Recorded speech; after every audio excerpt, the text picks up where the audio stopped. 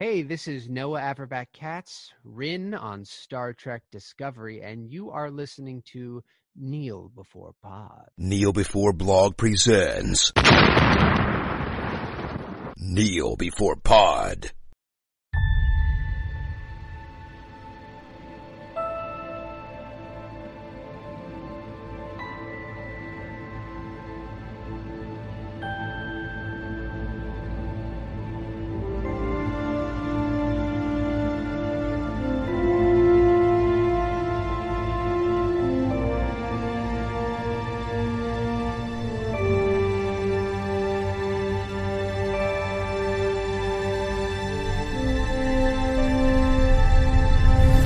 Hello and welcome to Kneel Before Pod, the podcast that is maybe out of time or maybe in time. Who knows? Depends how quick I get the edit done. I'm Craig, your host, and this is the time to talk about Star Trek Discovery Season 3, because it finished less than a week ago at the time of recording. So I'm just going to beam in some help so that I'm not talking to myself for the next couple hours. So, energizing.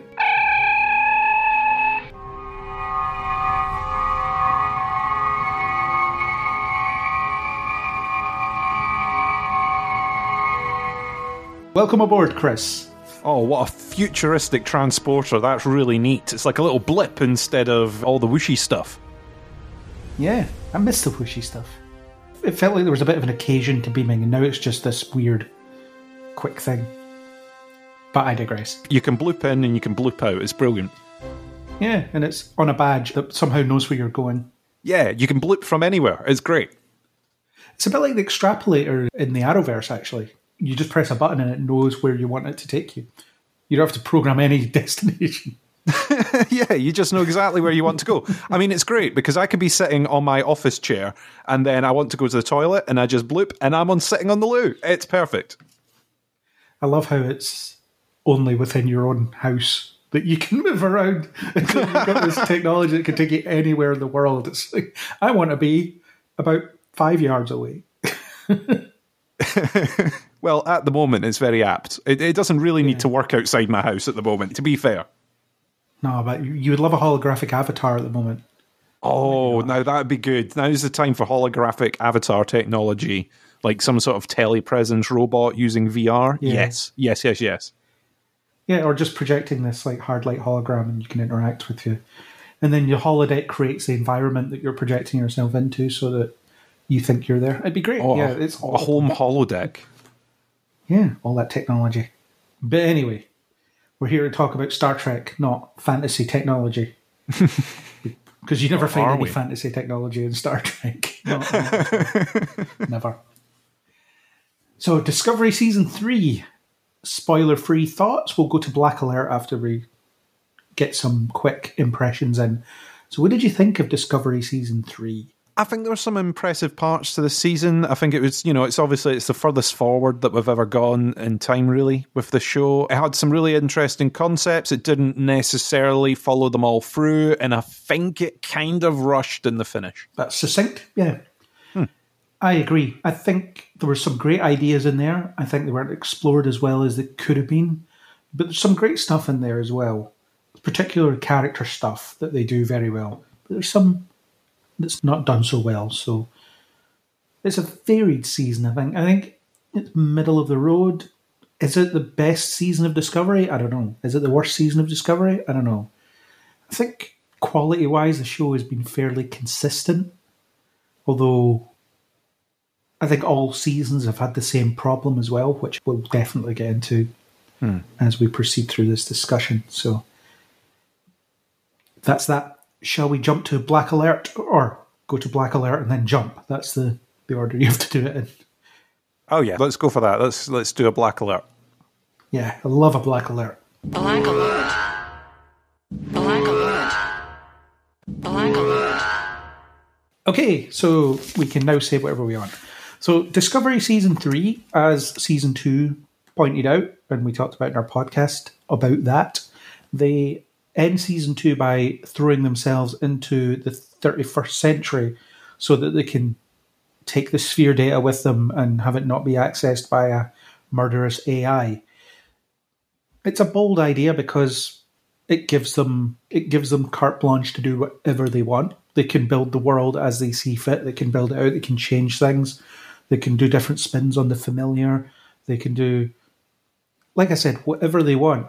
It's very curious that they did very little with the future setting. In actuality, I found it a bit underwhelming because they were just so bad at world building. You never really got a sense of what anything was like or why anything was the way it is. You just get vague references to events that happened and, oh look, Earth is no longer part of the Federation. Oh look, neither's Trill. Oh look, here's the Orions, or at least some of them are in this organization that may or may not be huge. You don't really get a sense of how the universe actually works now, despite the fact that we're supposed to explore it with these characters that are experiencing it cold. That annoyed me, the lack of significant world building. I don't know about you. Yeah, I mean, I kind of felt that because when you first arrive in the first episode with Burnham, and it's a lot of, oh, well, there was this burn thing, but you don't need to know about that just now. Oh, there's this, oh, and they did that, and they did this, and they're not part of this. And it all gets sort of thrown at you at once. You're like, oh, well, it's going to be interesting to find out why and what have you. And it doesn't really happen.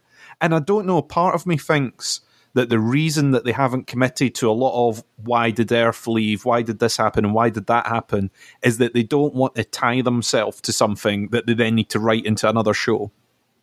And I think that's potentially part of the reason that they've done it, is that they don't want to create canon that's going to tie them into loopholes in the future. Yeah, because why would you want to build out your universe and keep it consistent among all your different yeah. branches of it? Why would you bother?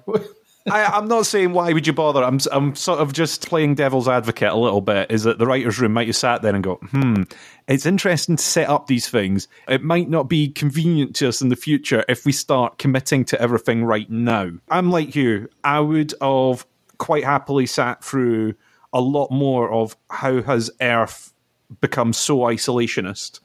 You know, gone from galaxy spanning, exploring to, no, we will protect our own and nobody else sort of mentality. We're not even going to investigate what's going on beyond our borders. We do not care. Just don't approach us. Yes, you want to find out more about that. Of course you do.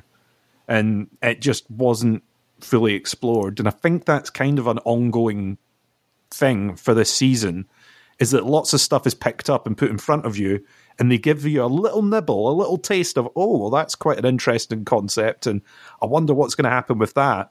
And it either gets resolved very quickly, or it just disappears into the background. It just doesn't get explained again. They get away with a character just going, oh, it's really complicated. I'll tell you that later in the mess hall, or, oh, we discovered this, and they did that.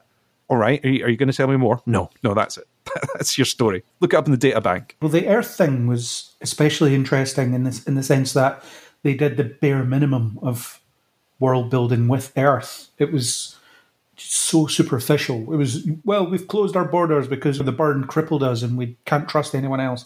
And we're being attacked by these rebels or pirates or whatever they are. And, oh, look, they're human as well. So, yes, we all have to learn to get along again. And here's the message. And Discovery restores that. And you don't really get a sense of anything being a problem. It's almost like they could have easily resolved it themselves. All it would have taken was one single conversation.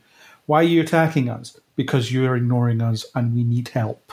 And that was the message. And yeah, let's talk about our problems. But it's just so superficial. Like I said, there's nothing there.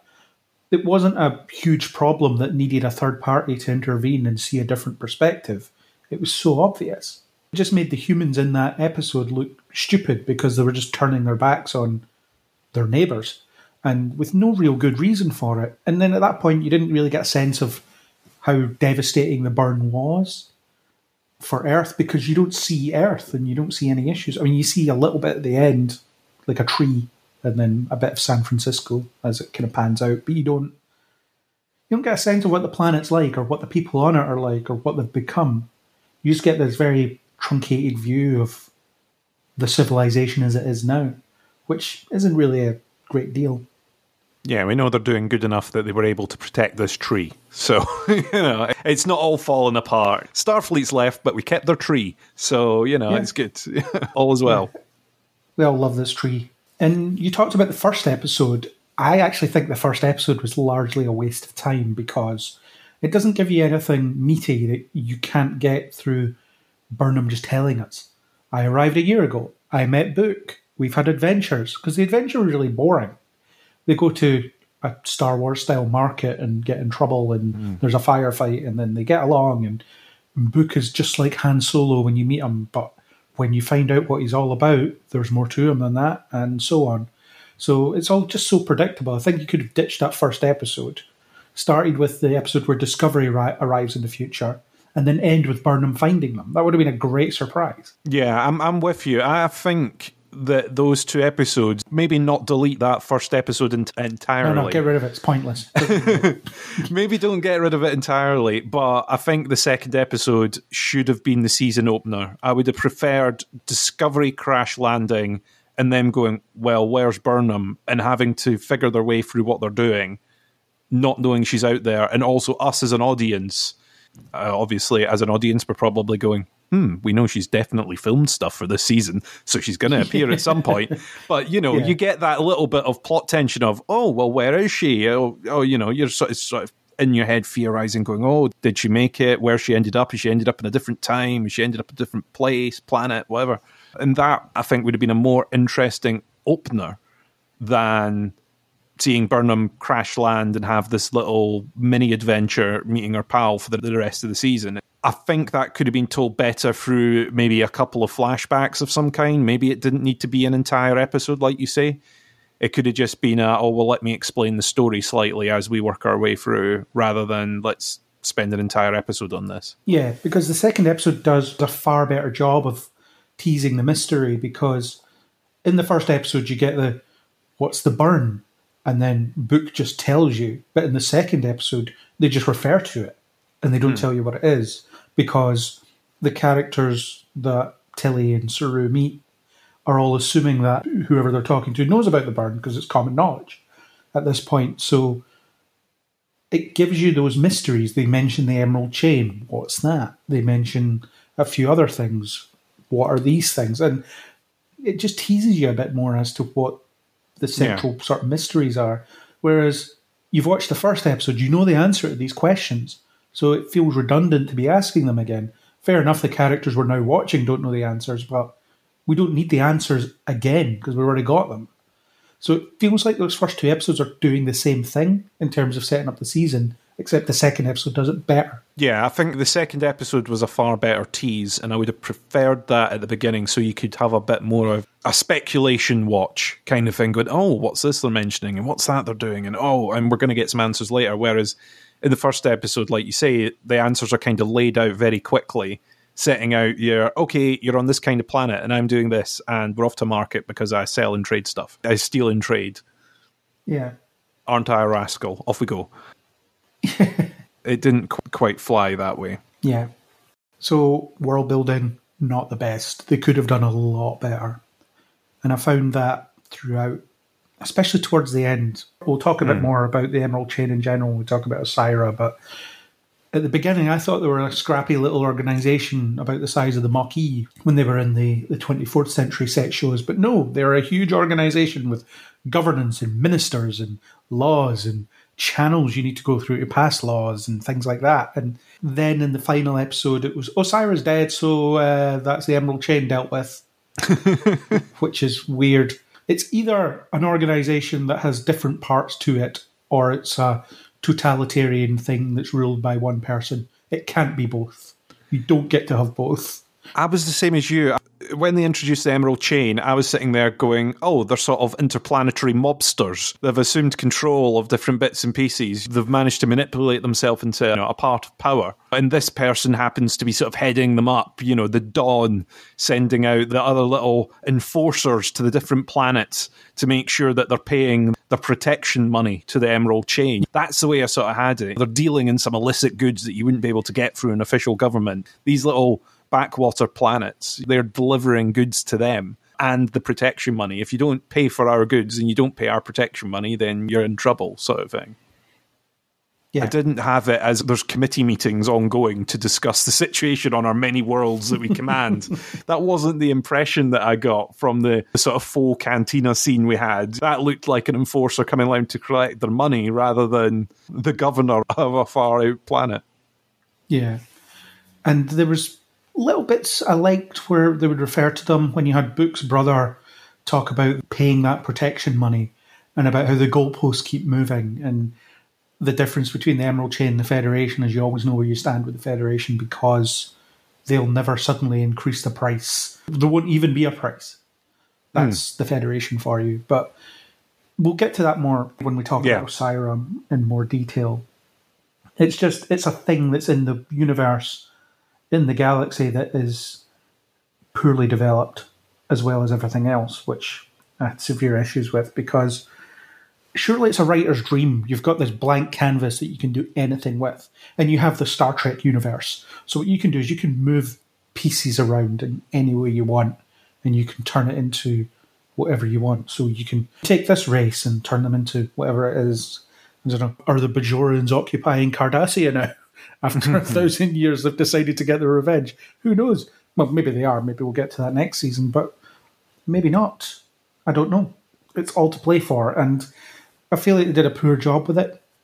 People will use an excuse about it's a shorter season length than you might expect from Star Trek back in the heyday of 26 episode seasons or whatever, but then that's an excuse, yes, and there's only a limited amount of things you can do in those 13 episodes. But instead of just trying to give us little morsels of what the universe is like, why not focus on one or two things for your 13 episodes? Yeah, I'm with you on that. Make it a more focused season. Don't try and encompass everything. Their mission to find Starfleet could have been a season. Yeah. That welcome home scene could have been the end of a season of exploring what has happened. Where is Starfleet? They're heading out of the way on a secret base. Make that a much harder find. They've got to jump between all these different planets to find out what's happened while investigating the burner, while trying to find out what's going on, while trying to deal with the Emerald Chain, because every planet you turn up at, it appears that the Emerald Chain are there and Starfleet aren't doing anything about it. Yeah, or they're nowhere to be found. Yeah, some of the planets they turn up, it's like, oh, Starfleet, oh, we've not heard about that since the burn. It's like they've not been enforcing, they've not been out there. So that, I think, would have been an interesting build-up to it, rather than giving little snippets of things. You can focus on a season, a shorter season. And I've said before about things like some of the Netflix shows or the Disney Plus shows, is their seasons are the length they need to be to tell a story. The episodes are the length they need to be to tell a story, rather than the episodes are a fixed length because that's the length they're supposed to be, and we've commissioned a season that's exactly this long. So put in some puff pieces in there, put in a bit of filler just so that we can make it to the end of a season. I think it's way better if the writers have a plot and a plan of how they're going to follow that to fit a number of episodes that they need, rather than, oh, we're going to make it, like you say, 22 episodes long, because think of how much advertising we're going to sell within those 22 episodes. It needs to be an hour long. We've got to fit in 4 ad breaks. Yeah, I always think it's better to be shorter. I get the needs of network television and some of the platforms are different, but yeah, at the same time, I think it could end up with poor story as a result of that. Well, there's been a lot said about, in the wake of the finale, about how the plan was, this is a season where we end up with Burnham in the chair. So they started with that as their goal and worked backwards. And that really shows, because everything that puts Burnham in the chair makes absolutely no sense. None at all. Because they've set up things during the season that she needed to deal with specifically in relation to her sense of belonging. She mentioned on a few occasions, I don't feel like I belong on Discovery at the moment. I'm used to doing my own thing. I'm used to setting my own rules, setting my own hours, keeping to myself, doing different things. And now I'm in a command structure. And that does create some interesting friction for a little while. But then by the end of the season, it's the Admiral's like, I like that you don't follow the rules. Here's the captain's chair. Sit down. And that's weird. It doesn't make sense, because Burnham never really resolved her sense of belonging. She did get to a point where it's like, no, I'm going to stay on Discovery. I feel like I should be on Discovery. But that sense of place never really fully resolved itself. not to the point where it's I want to fully commit to the bit of being in command. I get what you're saying. They worked from, Burnham's going to be captain backwards. But I don't even feel, even she says it in that last episode, is almost like she's not got ambition to be captain. Maybe way back when we see her in the first season of Discovery, that Burnham has ambition for captain and decision-making and being in a chair. I don't think the Burnham that we've got here is like, oh yeah, I want to command Discovery. Yeah, that's my dream. I want to be a captain of my own starship. I don't get that. And when you see her debating whether she wants to stay on board, whether she wants to be able to follow, if she's capable of following the rules anymore, considering that the whole show started with the fact that she kind of goes off for not following the rules. Yeah. This whole show starts. You sit and you go, is this really what she wants? Is this what she aimed for? It seems that she almost settled in for... When she decided to stay, I thought she had decided to stay based on the ongoing mission that they were currently on. She got tied up in the mystery of what was the burn, what caused the burn, and I want to see my friends again, and I want to see Starfleet.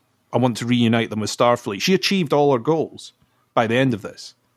Yeah. And I don't see what's out there for her to say, oh, now I'm going to stay. My next mission is clear. Because she seems very mission-focused. She's got to have a goal. She's got to have something that she's aiming for. That's what we've seen through all these seasons. That she's always got, I'm going to protect this, I'm going to resolve this, and I'm going to do this. And she aims for it. I don't see her at the moment with like a target, which makes me question why she would stay. It doesn't seem like the kind of thing that she would do. No. But the plot needed her to be in the chair at the end of the season, so she is. And it was weird. I like what they did with her throughout the season in terms of her difficulty following orders. So that whole, we have a lead on a black box recorder or whatever that we need to go find in order to help narrow down the burn. And then there's the conflict because Discovery's standing orders are stay put until we tell you to do something. So she runs off anyway with Book's ship and takes Giorgio with her and so on. And then she gets chewed out for it at the end for disobeying orders. Saru ends up demoting her, or not demoting her, but just removing her from the position of first officer. And then by the end of the season, it's very much, be the captain now. And I think it undercuts the Saru development as well, because a big part of the season was him finding his hooves, not his feet, because he has hooves, as captain. Mm-hmm. And we've not seen that in Star Trek before, really. All right, maybe a bit in the J.J. Abrams stuff, but then Kirk seemed to instantly know what he was doing, even though he was useless when he took command. In the darkness, the guy's useless. He doesn't know what he's doing. But he pretends like he does, so it's fine. But Saru is finding his feet. You have entire episodes where he looks into the well-being of the crew. How do I manage the well-being of the crew? I don't know how to relate to them. Pike did such a good job just being personable. I'm not sure how to do that. Things like that. He was learning as he went, and he was trying to do the right thing, and his natural empathy shone over. And then there was also the way he was able to just cut through the nonsense and just make it clear that a job needed to be done. Like in one of the early episodes, where I understand how we all feel, but we need to get the ship operational. I think it was in the second episode. I understand how you all feel, but we need to get the ship operational and back into space. That's our number one priority. You don't have time to be upset right now. Get on with it. And that's great command stuff, because he's meeting them on their level, acknowledging their feelings, but also reminding them that we're in a command structure here and we have a job to do. And that's all great stuff. I think like great development for a character and for the whole captain concept as well. Just seeing someone get to the point that we've seen all these other captains be before. I think that's a good point, is he's learning to lead in a way that he hasn't had to before. He's always had a crutch to fall back on. There's always been an admiral at his side on the bridge or Pike. He's always had backup. Whereas this is him trying to find out how to control and command his crew, but also stay their friends, keep the family together. You know, considering they all went into this future voluntarily. I can't even say that word. Voluntarily at the beginning, or voluntarily. I think voluntarily. At the beginning, they all went into this even when they get there, especially in the first few episodes, they don't know that Starfleet's out there. They don't know if they're going to find Starfleet. He might never have any backup again. He might be the only Starfleet captain that's out there. He's got no one he can confide in, he can trust, and he finds his own way. Granted, he eventually consults the ship's AI. He holds a dinner party, a captain's dinner party, which ends in a bit of disaster. But it was seeing those kind of things was really interesting. I'm trying to come up with his catchphrase. Was just a fun little aside. I liked those little sort of human moments that they put through it. Okay, I'm trying to come up with a catchphrase. Sort of proving Discovery can do some light stuff as well. It worked. It really worked. And yeah, I do think in the end, having Burnham instantly take his chair when he takes leave seemed a bit against the grain. We've only had one season of him as captain. He wasn't even captain really for the whole season. So it seems a bit cheating to take him out already. Not necessarily that he's definitely going to be away at the end of the season. They do kind of leave it open. It would seem a bit weird for them to work all their way towards putting Burnham in the chair and then for the first episode of the next season to be, well, Sarah's back.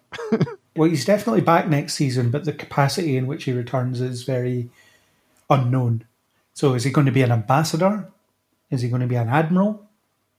That might be interesting. Discovery answers to Admiral Saru. But he's been a captain for like 5 minutes and they're already promoting him to admiral. But then that would be consistent with the way they do plots in this show, to be fair. I mean, earlier on they promoted an ensign, so why not? Well, yeah, gave her the job of first officer without promoting her. So she's commanding people that are of a higher rank than she is. But that's something we'll definitely get to. In terms of Saru's captaincy, I really like the little tidbits of advice that Vance would give him. The one that specifically comes to mind is with Georgiou. And Saru says, well, we can't go. It's too dangerous to go there. We're needed here. And Vance gives him the very clear advice of, yeah, that's the needs of the many outweigh the needs of the few. Fine. But if you don't, your crew will never forgive you. Your crew will never look at you the same way again. And you have to bear that in mind. So that's another bit of leadership where sometimes you have to do maybe not what's best for the situation and do what's best for your crew in terms of their overall morale. It's one of them, if they are indeed a family, as the show keeps telling us, but never actually really shows us, then it is going to sting when they're not able to help each other. And then you think back to Pike when he went to save Tilly, where it's one of our own is trapped, we need to go and save them. She would do no less for us. And it's that interesting dynamic of I have to make difficult leadership positions, but I also have to remember that these are people around me and I have to see them and work with them every single day, and I have to lead them every single day, and they have to respect me and they have to trust me. And that's that balance. I think they consistently did Saru well this season. I think he was done very well this season, especially in the last few episodes. Sort of stood out for me for Saru. Yeah, when he went over to the ship and saw the other Kelpian, Sukal, and took on that kind of parental mentor role, or tried to, but also found out more about his people in this time as well. I think there was some great work done there, and Doug Jones got to not be in makeup for a while, which must be delightful for him. Well, he had to put on some radiation burns or whatever, which must be a lot less time than whatever the hell else he has to get put through. But hey, he's made a career out of it. That's his job. I'm the creature guy. I'm the weird alien guy. I'll just sit in the makeup chair for days and just get this done. He did a great job. Yeah, and I liked him discovering that they had joined the Federation as well. Yeah. He portrayed that sort of delight that they had progressed to the point that they had joined the Federation really, really well, considering what we saw of them in the previous season. For them to go to that to, oh, they were actually a member of the Federation, yeah. Yeah, from being primitive to piloting stolen fighters to then being part of the Federation. Yeah, the Kelpians, interesting. So, Saru, pretty happy with Saru throughout, to be honest. I don't think I've got any issues with his characterization at any point. So, yeah, they can get a perfect score on Saru at the very least. So, while we're at it, why don't we talk about Tilly becoming first officer temporarily? So I've got issues with it. I don't think they did Tilly very well this season because they struggled to find her things to do at different points. So you had that whole notion of her becoming first officer, which didn't make sense to me. And it's for the reasons that Tilly actually gives. I've got no experience in this. Only just started the command training program. And then Saru's like, yeah, but you traveled 1,000 years into the future and you have more experience than anyone that's been through that program. But the same is also true of every other person on the ship. And they have more experience to put. So you had Lieutenant Nielsen, for example, who had maybe 6 or 7 lines this season. She got to say on screen when she was left in command. Like, why wasn't she considered for first officer? So Yeah. I have an issue with that in the sense that why Tilly? And then she was afraid of, are you only promoting me because I'm compliant? And what if that was it? What if that was the reason? I'm not saying it was a bad thing once they got it started, though. She kind of does really well when she is in command. And I really like the whole, there's a manufacturing glitch that means there's a little nub under the arm of the chair. Georgiou had hers and rubbed it. Burnham did the same to her. Even Saru reaches for it. And then you have that whole thing where Tilly just keeps working on it. It's there for comfort. She's isolated in the chair, but it's there for comfort. I thought that was done really well. And it's a shame that she got the ship captured on her first day in the chair. Yeah, that was majorly unlucky. I liked that little story. It was a good sort of, oh, well, one person that's been in command passes this down to the next person who passes it down to the next person who passes it down to the next person. If a Starfleet engineer ever comes up with a chair without that little nub on it, there's going to be hell to pay. There's going to be a lot of angry captains out there where their comfort blanket gets taken out. I'm with you with Tilly becoming first officer. I thought it was neat having her in the command training program in the last season. I thought, oh, that's neat. And obviously, officially, the command training program, I suppose, once they move over, isn't really there until they get reunited with Starfleet, and maybe that kind of thing can kick back up again. So I get why that might not have carried on in the same way. And I think they maybe could have introduced it in a more gentle fashion by getting her to maybe back up Burnham in a little way, helping with, I don't know, ship rotas or something. Just introduce the fact that she's doing something in the background managerial as well as her own job. You know, do it that she's continuing her cadet program and she's maybe, you know, Burnham is sort of taking her under her wing a little bit more to show her, now that she's first officer, she can show her more of what's going on. I would have liked that a little bit, to then maybe justify this swing towards, oh, I'm going to make Tilly my first officer. I think you could have had the same conflict of Tilly being put in a command position that she wasn't ready for by going, say, picking up Stamets and going, Stamets, you're now first officer, and Tilly, you're now in charge of what's going on down in the spore drive and engineering, and having conflict down there. I think you still could have had a similar, I'm not ready to command an entire department. That kind of thing still would have worked. But they obviously wanted to do the captain and the swap over thing, and it was too early to give her that role. I like Tilly as a character. Really bubbly personality. She's fun when she's on screen, but do I think she's ready to be captain at this point? No. Not when you've got a crew of promoted officers. It doesn't make sense. Give her the promotion to go along with it. Have the Admiral taking her aside and going, oh, I've heard about your work doing this and that, and how responsible you are for getting the ship to the future, and for that, I'm giving you a bit of a promotion, rather than going, oh, and you've just been made first officer, we're keeping you as an ensign, though. And they missed out on a whole load of conflict that could have resulted from that decision as well. So you get a little bit of it where Stamets is like, honestly, I find it a bit weird. I can't imagine taking orders from you. That's strange to me. And then he backs out of it pretty much immediately once he realises that the truth hurt her feelings. And then you have that bit at the end where the whole crew come together and be like, yeah, say yes, we'll all listen to you. We'll all take command decisions from you. We believe in you. And that's, again, we're a family, but we're not, because we've never really shown that. We haven't earned that. But also, what about the people that are there? It's like, look, I've worked really hard in my career to get to this point, and why don't I deserve that? Why not have people who are less than comfortable with it? And that leads to moments of hesitation on the bridge when she gives an order that they think is dumb. No, I wouldn't have given that order. No, that's not going to work. Yeah, not the way I would have done it. Yeah. Yeah. Then you have a real conflict there. You have a real issue with Tilly's confidence in herself as a commander, because the crew are giving her dirty looks when she asks them to do certain things because they don't think it's right, because their experience has taught them that it's not right. Things like that. I think there was so much fertile ground for exploration there, and they just went with, everyone loves it, it's fine. This crew stand together through thick and thin, and it doesn't matter what common sense dictates. All that matters is we have this solidarity, this crew stick together through everything and support each other no matter what it is. But that's not interesting to watch, really. Yeah, I think they massively missed out on a bit of conflict.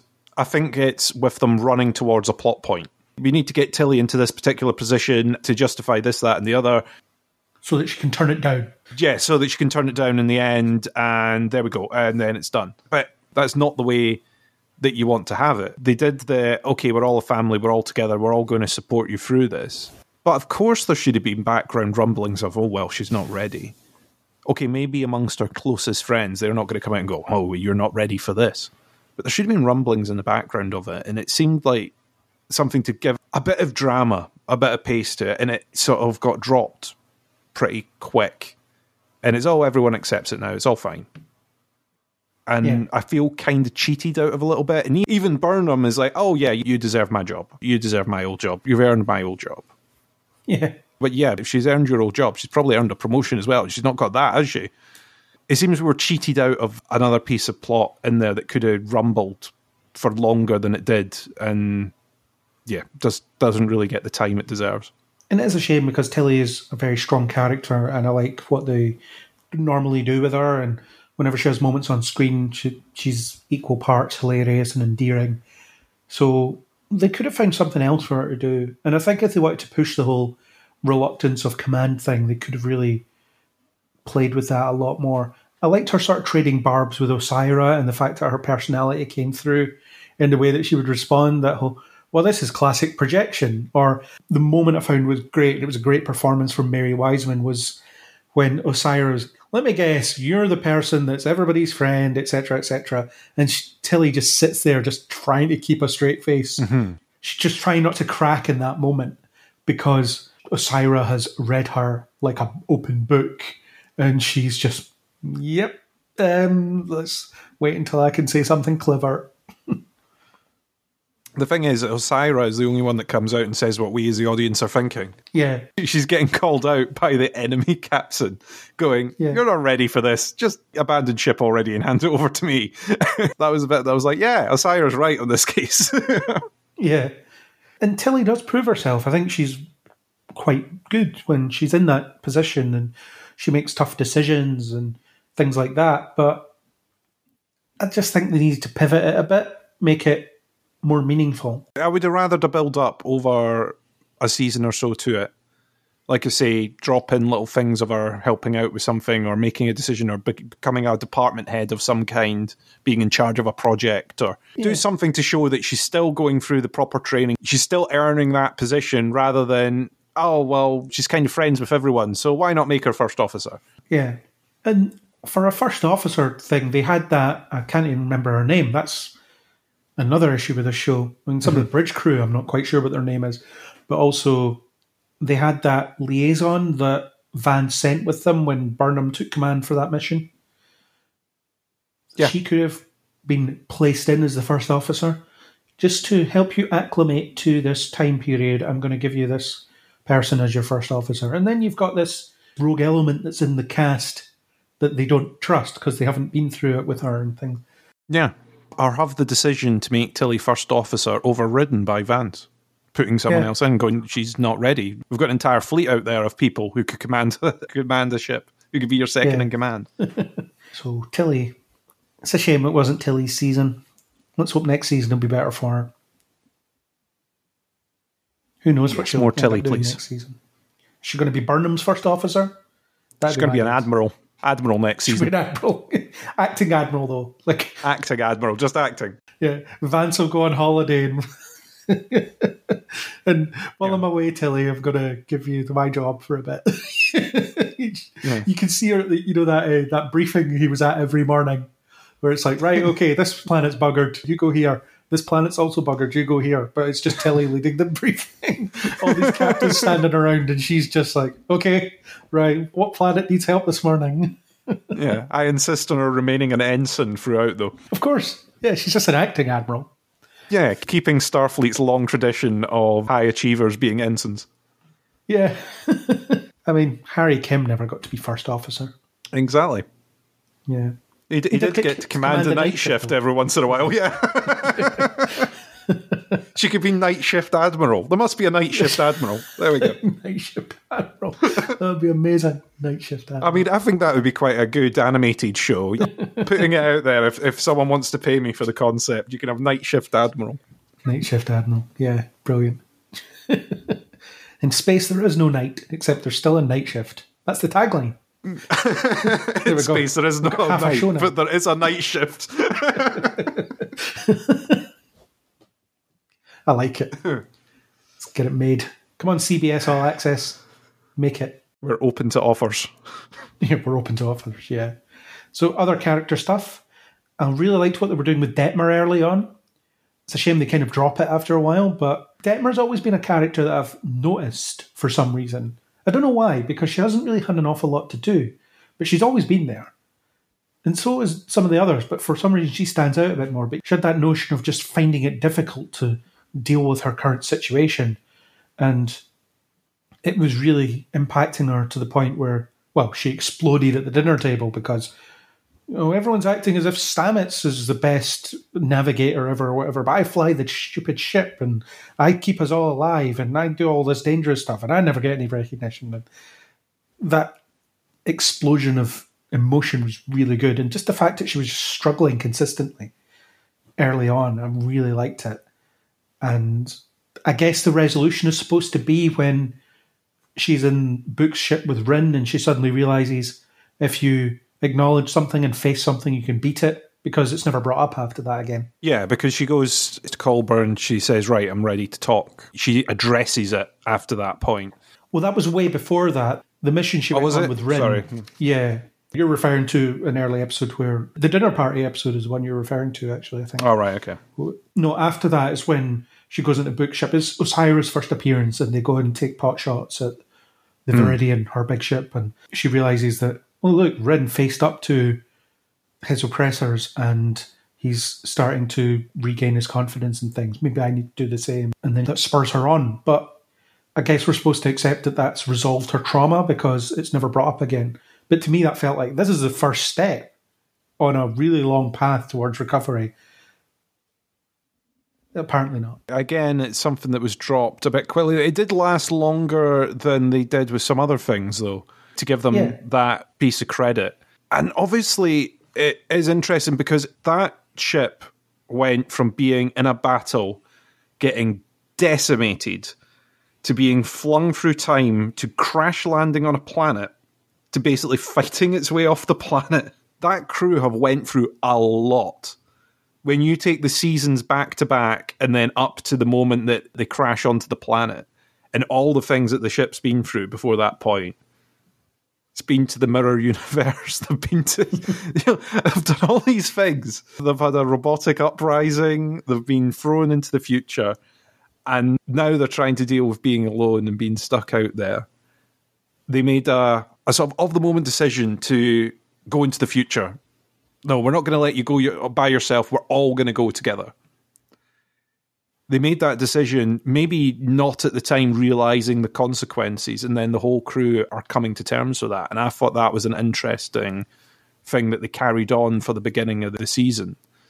But you do think when you put all these actions together, because these are all pretty much following back to back, it doesn't appear that there's been like a long gap between seasons in the show's timeline, if you know what I mean, in their timeline.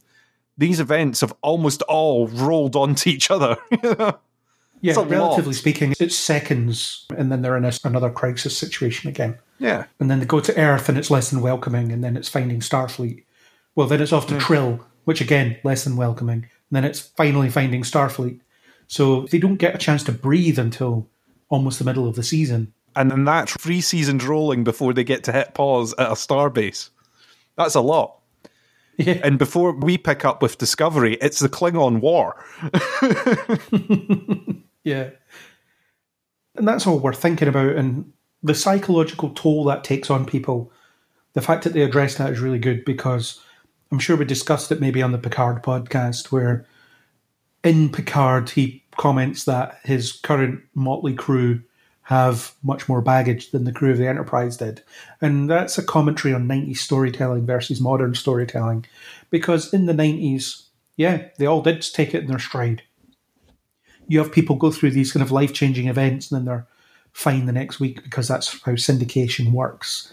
It's just episodic storytelling, so they can maybe refer to things that happened a week or so ago, but the impact on them as people isn't hugely visible. Whereas here it is. Although you think they have to strike a bit of a balance because they are professional Starfleet officers and should have some degree of psychological training in terms of how to deal with these things. Doesn't mean they're easy to deal with, though. And I would rather have this because it's much more relatable, much more interesting, much more human. But of course, I think Discovery has a tendency to slip too far into the emotional side of things at the expense of them being professionals as well, which is a problem. I think that maybe there should be a bit more conflict about having to keep your mind on the job while you're suffering through something else. And that's a balance they need to strike a bit better. But I don't know. It's just problematic in the way that, yeah, these Starfleet officers are coming apart at the seams and they all need to sit down with a counsellor, but they don't have one. So Culber's going to do it because he was dead and now isn't, and understands what it's like to have a lot of changes in a short period of time. And he's resolved them within himself, I guess. So he's qualified to give advice on it. But I don't know. Could we have had a counsellor assigned to the ship after they found Starfleet? That could have been an interesting through line. They have someone they go and speak to every now and again, just to touch base and do a temperature check. And that is such corporate speech that I'm doing there. I'm not going to do that again. That's it makes me feel sick. It's like being at work. Next thing you know, I'll be saying going forward. And, maybe that's Saru's catchphrase. Yeah, going forward, everyone. Going forward, or in this space, or let's touch base about this. I don't know. All this crap. In these troubling times, we must come together and... this unprecedented time. Yeah. Unprecedented, yeah. These unprecedented times. What they all really needed was a well-being day, Craig. That's what they all needed. That's what they needed. They got to hug the tree, but did they get a whole day? March. You know? By March. Well, they didn't even get that much time because they were there for like 2 minutes, and then Saru was like, "Right, guys, come back. You've seen the tree. It's time to crack on." Yeah. It's like, but Dad, 5 more minutes. It's like, fine, 5 more minutes. But the second you're aboard, we're jumping out of here.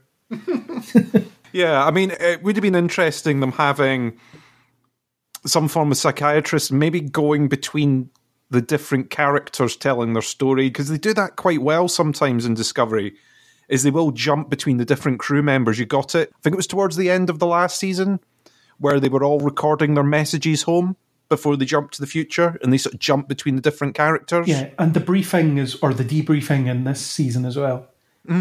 Yeah, the sort of like, explaining I'm on good terms with my murderer. That was a good line. They sort of did that a little bit, and I think it would have been interesting to do that again, maybe with a counsellor, or maybe they don't want to try doing the same thing too much. Maybe I'm asking for a bit. I would see it again and go, oh, I can't believe they repeated that. Well, it'd be a novelty to have a counsellor that's actually good at their job, because Troy was not. It was telling. As much as in Picard he's saying the crew didn't have baggage, he had a psychiatrist on the bridge at all times. Yeah, counsellor, what do you think? It's like, I think they're angry, Captain. Yeah. Got that much. They appear to be firing torpedoes at us, no kidding. There's a Romulan on the view screen. Sir, I sense deception. It's like, well, yeah, it's a Romulan. Of course you sense deception. It's a Romulan. I'm sensing sarcasm from you, Captain. Well, shucks. Look, Troy, do you not have an appointment or something? You are no good to me here. Please leave. Let's have someone sitting here that can actually help. Yeah, a counsellor character. I guess they tried to do that with Culber and it worked to an extent. It worked when they committed to it.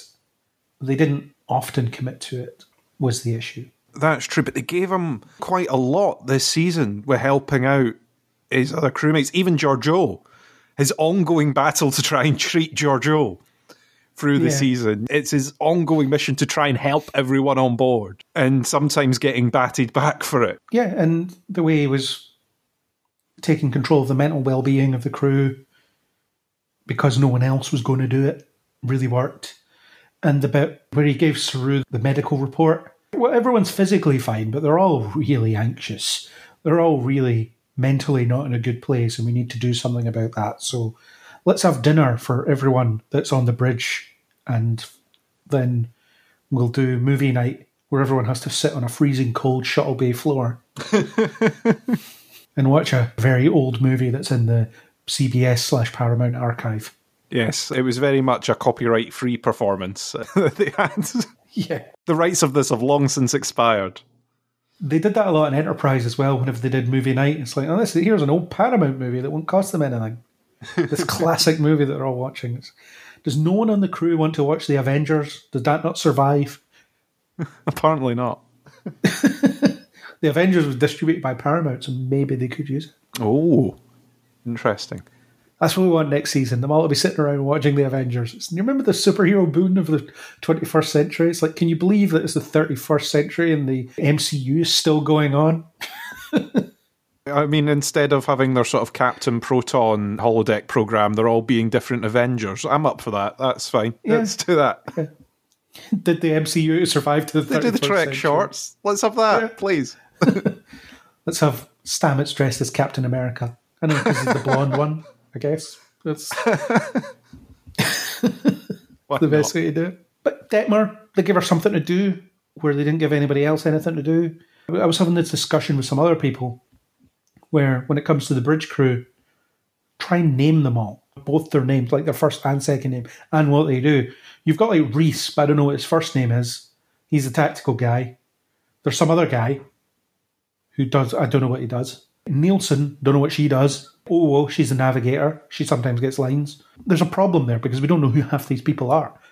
But they've been here for 3 seasons.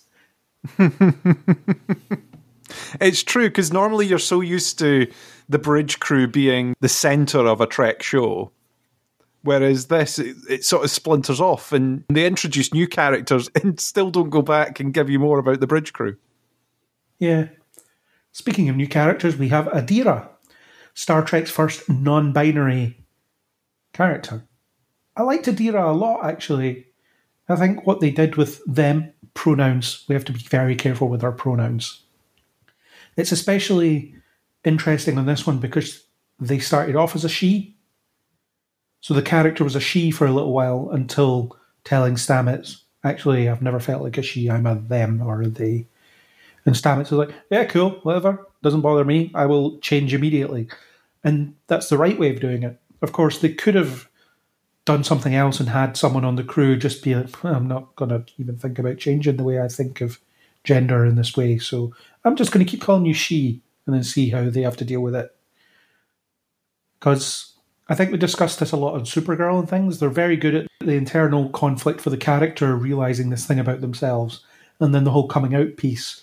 But not so good at the whole, sometimes people are going to have a problem with this side of it because that's the reality. A lot of Supergirl is sending out a positive message. So a lot of the time they will do a, like you say, a coming out scene and there won't be any conflict out of it. There wasn't necessarily conflict out of this either, but... No, there wasn't any. I really liked the way that relationship developed with Stamets and Culber and Adira. It just seemed like it was just right. It was just really right because for the scientific minds to get together and for them to be bouncing off each other and then for them to be so open with each other and willing to trade advice... It just worked as a naturally forming little relationship, a unit together. And I thought they were just great on screen. Yeah, and they became family. And some people have said they didn't earn it. I think they did. I think they did enough work on screen. The actors really sold the fact that they became that close. And that really worked for me. Adira was a character I liked a lot. I liked the fact that they're young and have lost someone really close to them early on, and they're kind of haunted by that person as well, which doesn't help. And the bit of the season where Grey decides not to manifest and doesn't show up for them, and then does, because you have that whole isolationist aspect. You've got that problem of Adira isn't making connections in the real world because it's so fixated on Grey, and Grey doesn't want that for them. So you've got that idea of, am I just going to talk to my ghost that only I can see, or am I actually going to make connections? And then you've got this whole issue about Grey as, well, it's confirmed that Grey's consciousness is actually there. It's not a hallucination, it's not imagination, it's not anything like that, because some some 100-year-old holodeck technology identifies him as a life form and creates a holographic avatar for him, which they will definitely be doing next season, because if a 100-year-old holodeck can do it, they can find a way to do it no problem on Discovery. So that'll be happening next season. But then maybe you have this issue of, well, Adira's going to age and grow and Grey might not because of being a hologram. But at the same time, it's that whole forcing someone out of their comfort zone thing. So Grey represents that comfort zone for Adira, and then they have to get around that, or they have to figure out a way to just connect, which isn't easy for everybody. And they acknowledge that, and they dealt with that really well. I think they dealt with the trauma of what happened to Grey, the passing of the symbiote having to be this sort of rushed instant thing that wasn't planned, that they weren't prepared and they didn't know what to expect, I think was really well done. I was sort of disappointed that when they did the moment in the reflecting pool, I'm trying to think of what to call it. I don't know what to officially call it. When they did their moment on Trill and they went to the temple, the sacred place that no one's going to get to, apart from we've now made it an exemption. Burnham, you're allowed in. Because you're Burnham. Yeah, you're Michael Burnham. Yeah, because you're Burnham and you've got to be in the scene for reasons.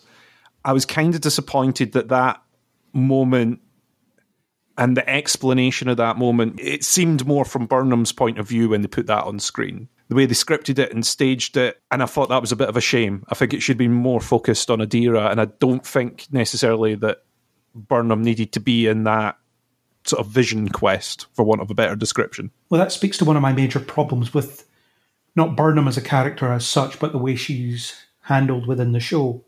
So there are two big instances this season where it made no sense for Burnham to be involved, but she was. That's one of them. And Culber goes to her and says, I could go on this away mission with Adira, but you should do it because, I don't know why, just because you're the lead, I guess. But at that point, Culber had the connection to Adira. It was a very new connection, but that was the opportunity to develop it by him going with her. It was a her at that point, him going with them.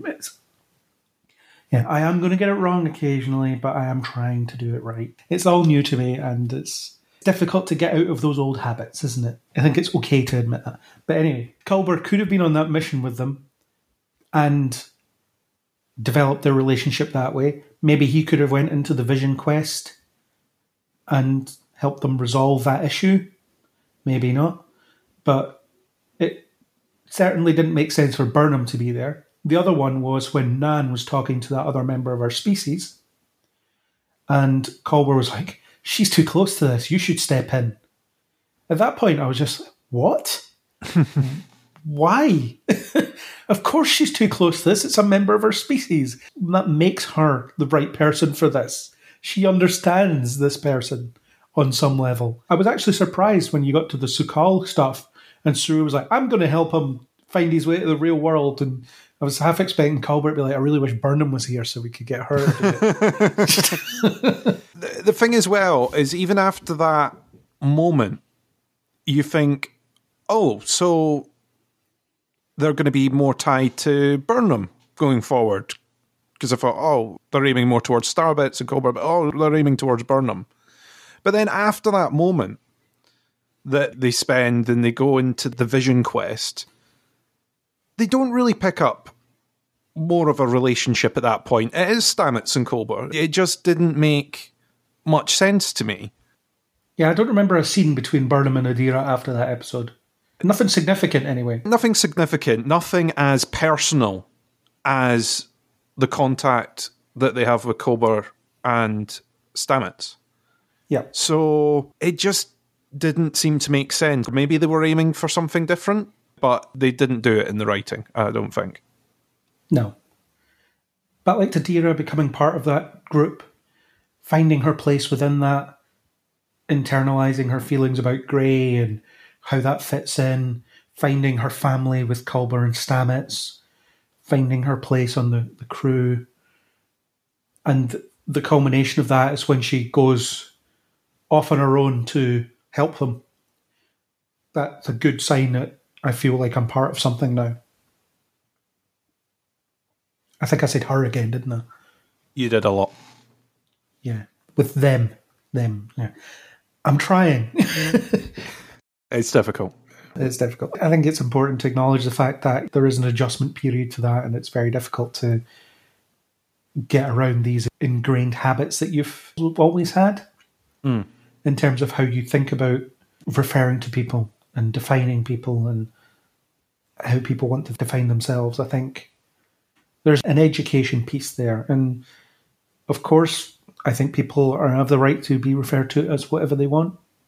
And then it's our responsibility to get to the point where that becomes second nature for us. But it's not going to happen immediately. Well said. So let's move on to Book, or Cleveland Booker. I liked him.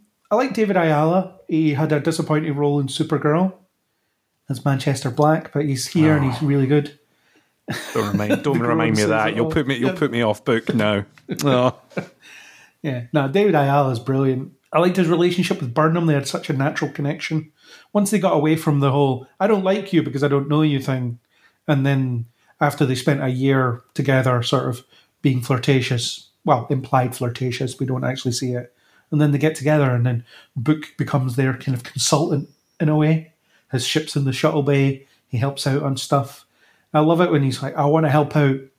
And he says to Saru, and Saru's like, "Yeah, read the manual." And then he shows up later in engineering. He's like, "I've read the manual, and I've read the manual. You should try this. Oh, by the way, I found this thing, and you can't have food in here."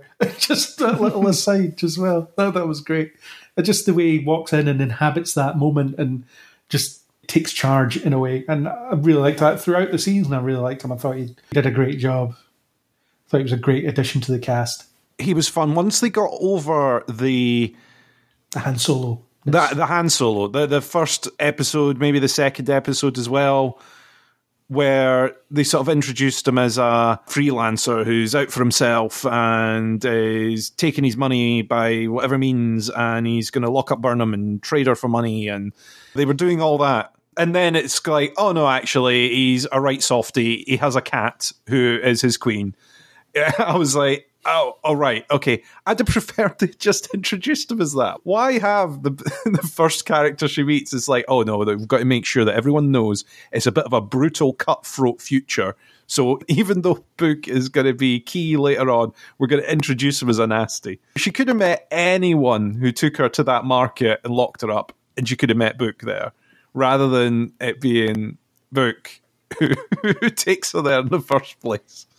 Or, as I say, don't waste our time with that adventure.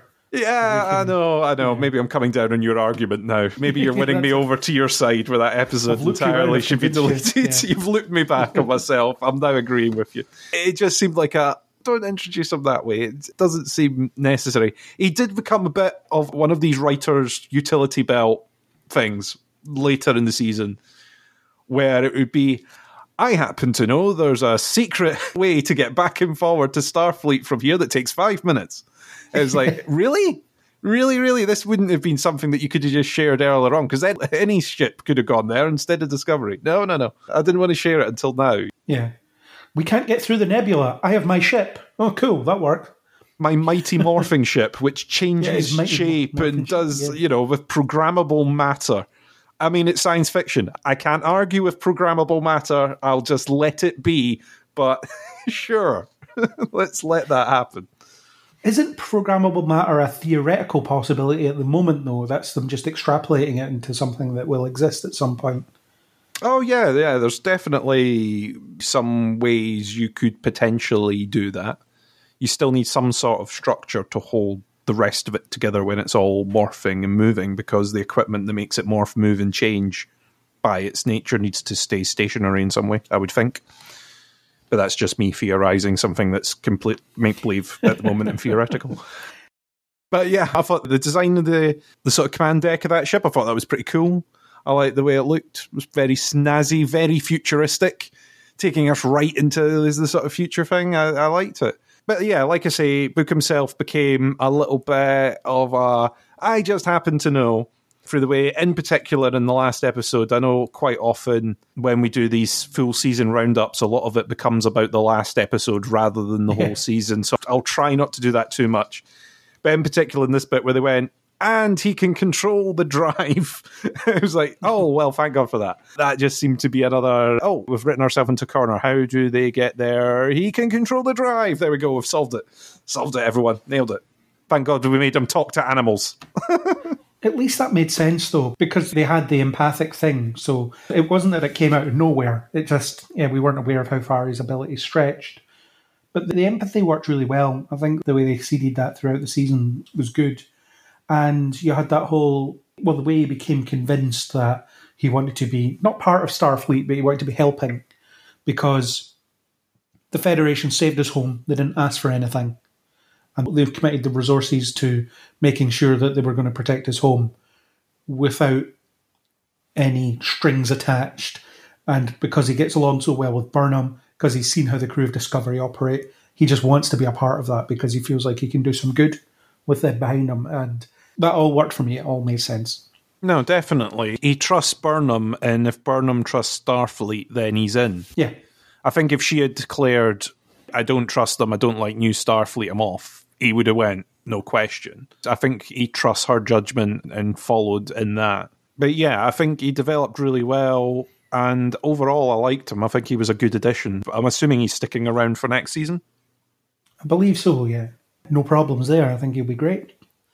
See what they do with him. They teased the whole, I should tell you about my mentor, Cleveland Booker, one time. I stole his name. And you want to know why? Well, wait till next season. I might tell you. Dun, dun, dun. But did he steal the cat? That's the important question. Did he steal Grudge? Maybe the mentor is his cat. Or his cat is the mentor. He stole the identity of the cat. It's a programmable matter cat. Explain I don't know, size. Grudge just seemed to be a cat. She's favouring her left paw and stuff like that. The way they just did little bits. Or the bit where they got a distress call and it was the cat on the screen. That was good. She's a queen, yeah. Yes, that is a shout before he kicked him out the turbo lift. I think was fantastic. Yeah. So let's move on to Georgiou, who appeared in about half the season before leaving. I think Georgiou's a bit of a troubling character because they need to get you away from the point. She's a dictator that used to eat Kelpians. She literally ate one of Saru's people. We saw that happen on screen. And now we need to get to the point where she's one of our characters and she is ready to lead her own show. So they had to show that growth, but without taking the edge off, which I think they did really well, actually. I've always found Michelle Yeoh really watchable in that role. And when she leaves, I bought into the goodbye scene between her and Burnham. Thought that worked really well. Less so where the crew were kind of eulogizing her after the fact, because I don't believe that they had that kind of connection to her. But that's what Discovery does. They just assume that everybody has that connection and that we're going to go with it. We're not. Earn it. Show me it. All I've seen Georgiou do with these people is insult them. So why would they be bothered about the fact that she's gone? But anyway. And we had approximately an episode and a half that I think was a waste of time in the Mirror Universe, where she was kind of reliving her past, sort of, and able to change it. And she changes it a bit by, she befriends Saru, showing that she's grown to not be so racist. Still a little bit racist, but not as racist. So there's been growth there. And trying to actually run the Terran Empire instead of ruling through fear, which doesn't work out for her. But it was all a big test to see if she'd grown in any way and deserved to live. So I don't think we needed an episode and a half to show that. And the thing about the Mirror Universe is it's fun to a point, but the more exposure you get to the Mirror Universe, the more you start to think, this could never function. You wouldn't be able to get through a day without someone trying to kill you. How does anybody get anything done? How is there a fleet? How is there a hierarchy? Why isn't it just a bloodbath all the time? Because that's essentially what it is. I mean, how many attempted coups did we see in that one episode, or one episode and a half? Yeah, they're all basically killing each other off to get promoted, aren't they? They're all in a race to become emperor themselves. It's who outpaces the other. I'm with you. I think I would last about 5 minutes in the Mirror Universe. I wouldn't make it out of nursery. I'd have been killed off by one of the other kids at nursery. Yeah, the because Terran you have Empire the nursery blocks or something like that they want. Yeah, exactly. Yeah, I've got the best seat. You're Nope, turning not on the anymore. seesaw and they just murder you. They've got to train them young in the Terran Empire. Yeah, I'm kind of with you. I mean, the thing is, I enjoyed what they did in the Mirror Universe a lot in the second episode. I liked a lot of the development and the changes, and it did highlight how much they've tweaked Giorgio's character to a point. Yeah. As much as she doesn't show it as much to the Discovery crew, it sort of showed it more in the Terran universe. It's like she won't accept that she's changed with the Discovery crew, but she was happy to try and change in the Terran universe, if you know what I mean, in the Mirror universe. Yeah. So I thought that was quite interesting. And yes, it's good to see the crew doing evil versions of yourself. You got more character moments out of some of the bridge crew in the Mirror Universe episodes than you did in the rest of the season. They got some more lines in there than they got in the rest of it when they're all competing to be in charge. It was interesting seeing it. I thought they did some cool stuff, but I'm a bit like you. When they do an alt timeline story where they're getting flung out and then it gets erased at the end, or they do a Mirror Universe sort of story, you sit there and go, oh, you're just burning time, because this means nothing to our main plot at the moment. Until something crosses over or comes back, this means nothing. And as it was, like you say, you could delete that out and it wouldn't mean anything. I like Giorgio. I'm like you. I like Giorgio as a character. I don't understand why they took her to the future if their entire plan the whole time was to fling her into a different show. To send her back, yeah. Why? Why is she there? I get that you wanted to have the moment where you go, oh, well, she's not going to leave Burnham. Okay, well, don't put her in the other show then. If you want her to be with Burnham, put her with Burnham. But to have this coming over and then going, oh, well, actually, she can't survive here anyway, so we're going to take her back to this other franchise, thanks. This other series needs Giorgio. We need more established characters in this other show, and Giorgio's one of them. That seemed a waste to me. Yeah, definitely. And the Mirror Universe is usually quite fun, to be fair. I think there's been a few episodes where it's featured that it's been really fun. I think the favourite of mine is the original series one, the first one, Mirror Mirror. I think it's brilliant. And some of the Deep Space Nine ones are okay. The Enterprise two-parter, of course, it's good fun. It's just nuts and good fun. Whereas I think in Discovery they try and do that thing where let's try and figure out how this works on an organisational level, and it doesn't. It's not supposed to. Yes, how does a society function? It's like, no, don't try. Don't. Yeah, so they had an extended arc where they kind of tried to play with that, and then you had these 2 episodes, or episode and a half, but it was stretched across 2 episodes where Giorgio was at the head of this thing and trying to figure out how to run it better than had been the case before, but people still wanted to kill her. It turns out, after wanting to see Captain Killy, I didn't want to see Captain Killy because she wasn't as dialed up and ridiculous as I wanted her to be. Mirror Burnham was not very good at all, really. I wasn't that impressed by it. So I just think we spent too much time there. And if you think about how the rest of the season was already stuck for time, and then you've got this 2-episode run where it's a backdoor pilot for another show, in a sense. I know the show isn't going to be that, but it's just to explain why Giorgio made it onto this other show. And I guess it's now ambiguous when that show is going to be set. I assumed it was going to be the 23rd century and you would have Tyler in it and stuff. Now I'm not so sure. We don't know where she was sent back to. Yeah, you don't know when she's going to pop up. Could be the 23rd century, 24th. Yeah, who knows? She's going to be in Picard next, right? Oh, God. Next season of Picard's going to have Giorgio in it. But for half the season, and then they're like, no, you don't fit in here either. This also isn't your place. Yeah. Whoops. I just like them pinging her about all the different shows. No word of a lie, I thought that Picard was going to turn up as the Federation president that they mentioned and never introduced. There's going to be like, well, they lied to me about my android body expiring. It's still going. Turns out I can choose to live.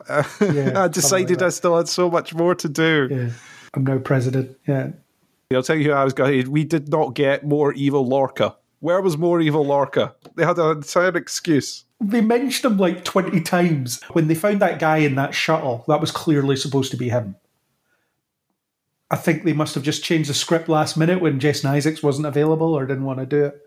They could have just sent a green screen round his house in a uniform for him to put on to appear on a view screen or something. Surely. Come on.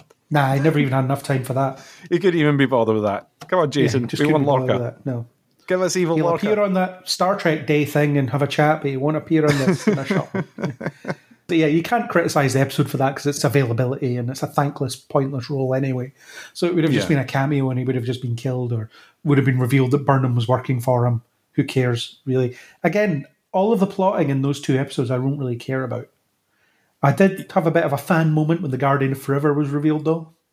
I thought that was good. Even though I knew it was going to happen because the newspaper references things from City and the Edge of Forever in the first episode, so I was positive that was going to be the result anyway. But still, it hit me when it happened, and it was meaningful fan service in the sense that it still makes sense for it to happen. I know that some purists might say, but the Guardian of Forever is an omnipotent being. It's a cheap-looking arch thing that they can jump through. Well, it could be both. There's nothing in City of the Edge of Forever that suggests that it's not that. So I was more sitting there and going, I recognise that guy. And I was like, oh, he was the detective in CSI. That was my tired, sorry. You were reading the newspaper and going, oh, it's the Guardian Forever. I'm sitting there going, I'm sure that's the guy off of CSI. Carl. I liked Carl. But he could have just easily been a powerful, godlike being, and you could have left it at that as well. Yeah, some benevolent Q or something, yeah. Yeah. The story works either way. It really does. So I was fine with that. And it was good to get a call back to the Guardian of Forever after 50-odd years as well. Discovery's good at doing 50-year-old callbacks. Yeah. Discovery's your jam for that kind of thing. Yeah, and you had a bit of a Spock reference in there, and a Leonard Nimoy holographic cameo when they did Unification 3, which I thought was not a great episode because, again, they didn't dig enough into the detail of the situation that I wanted to see. They were having a debate and they were having a hearing about whether Burnham should get this information, but it didn't work because it just turned into an excuse for Burnham to resolve her issues rather than actually discuss anything wider reaching and more all-encompassing than that. But I don't know, it was still good to see Leonard Nimoy in that way.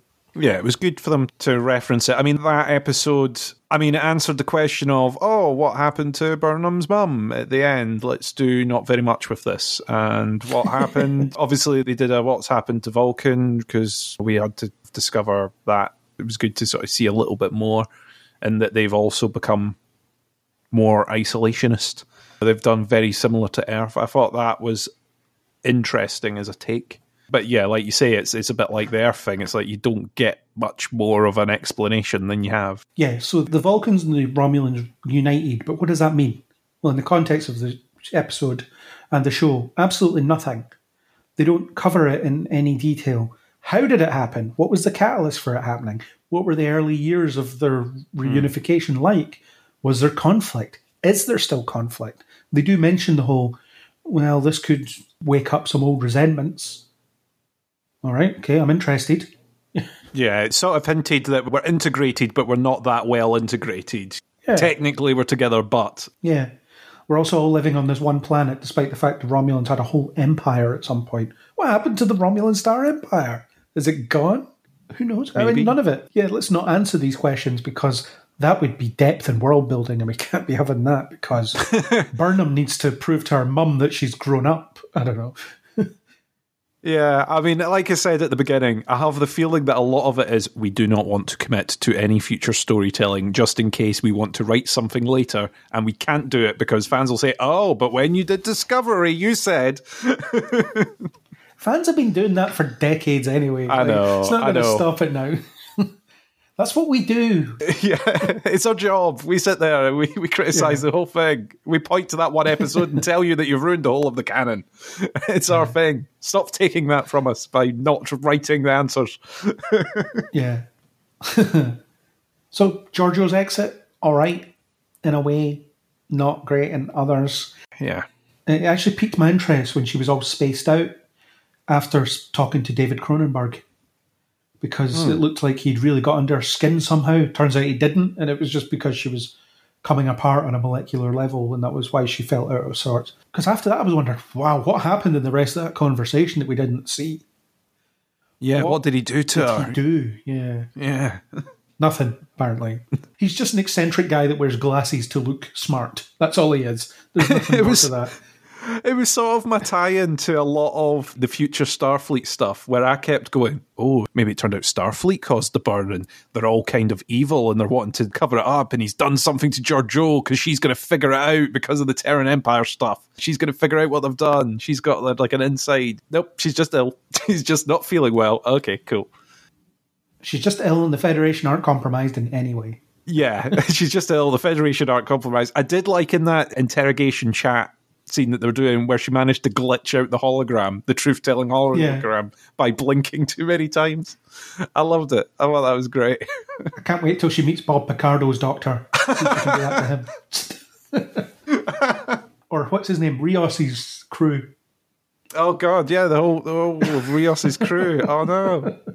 It seems like a poorly programmed hologram if you can defeat it by blinking. I'm just thinking of all those holodeck, when the holodeck takeover episodes happen, inevitably. Yeah. Oh, it's malfunctioned again and all the safeties are off. If you just blink really fast in their eyes, the holograms will all fall apart.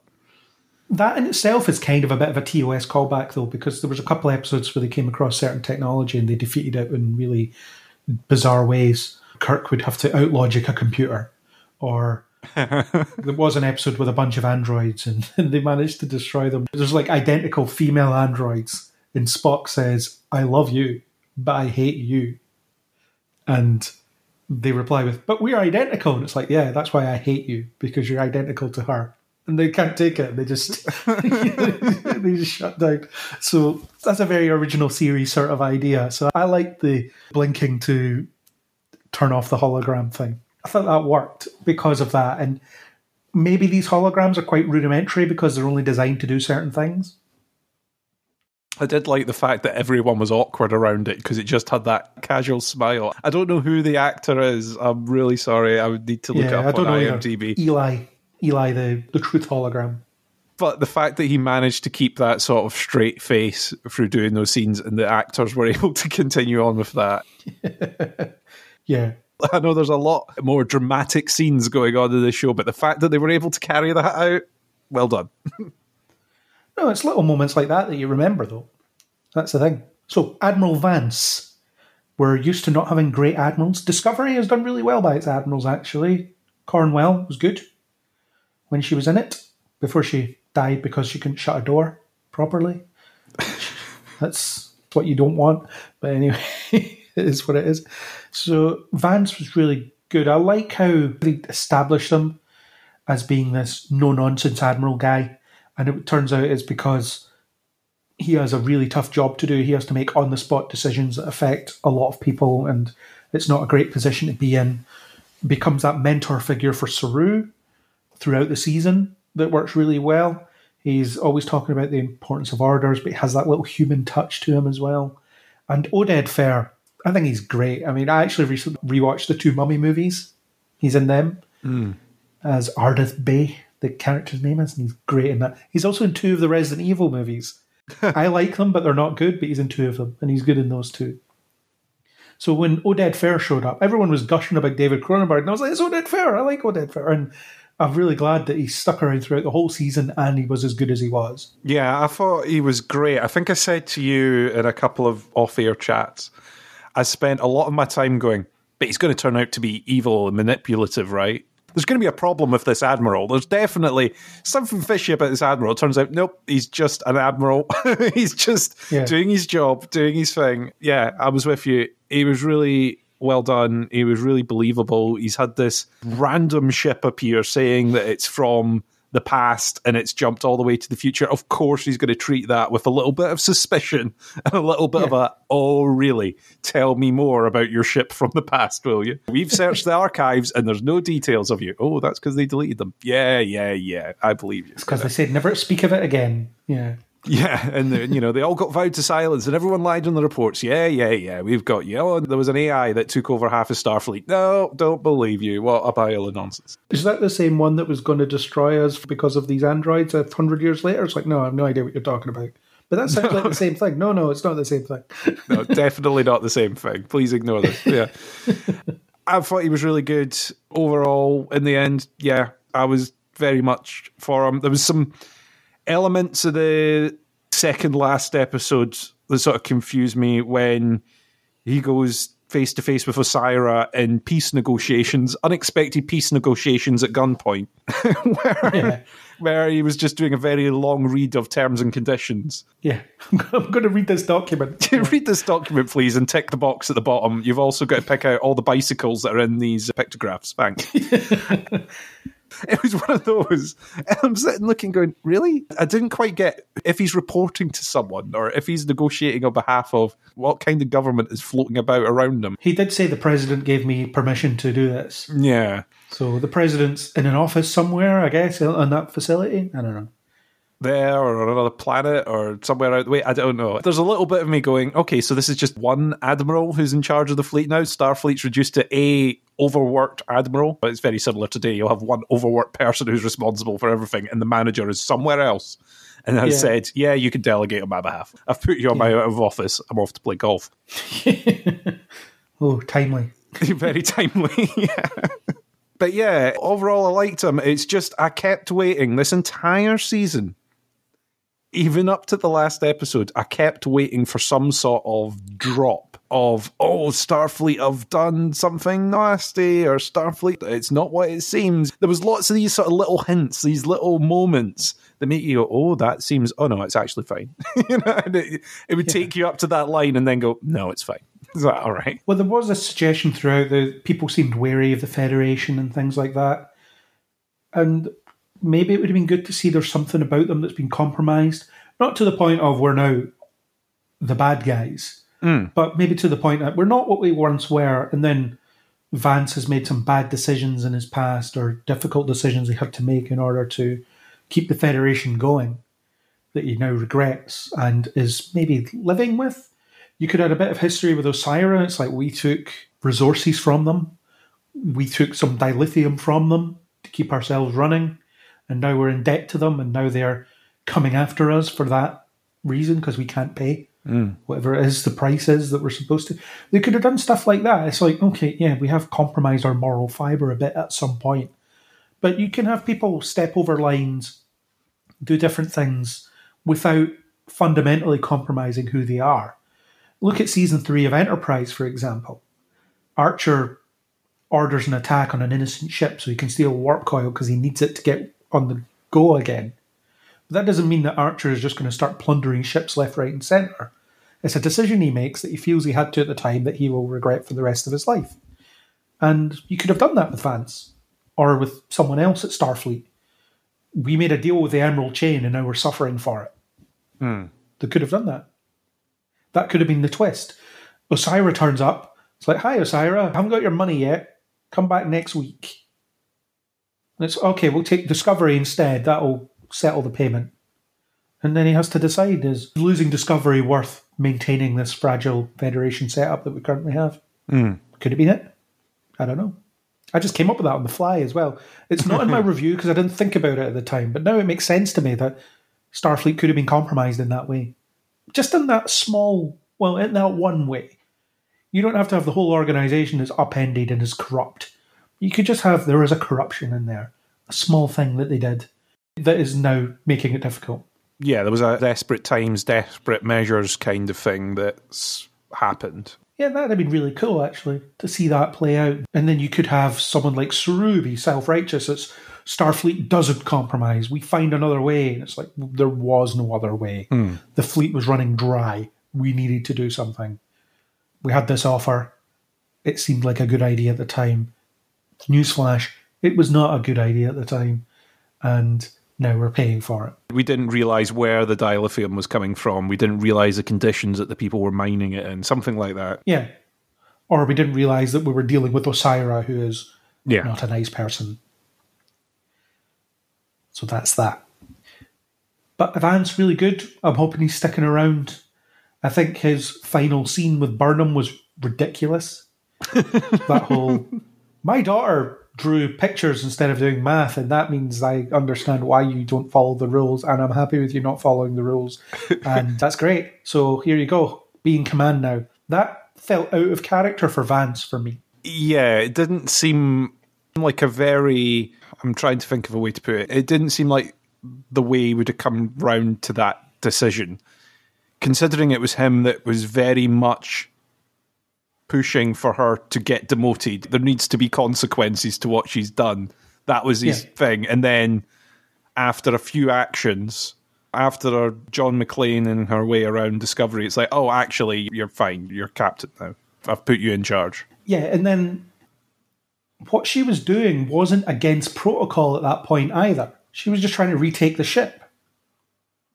So what about that is doing things not necessarily the right way, but her own way that also works?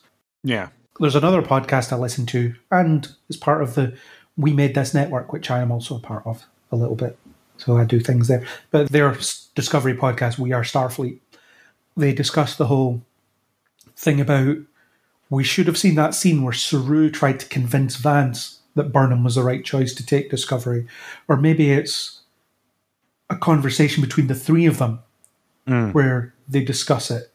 And ultimately it's decided Burnham's the best choice because of her experience. And then Vance puts her in command in spite of the fact that she doesn't always do what she's told.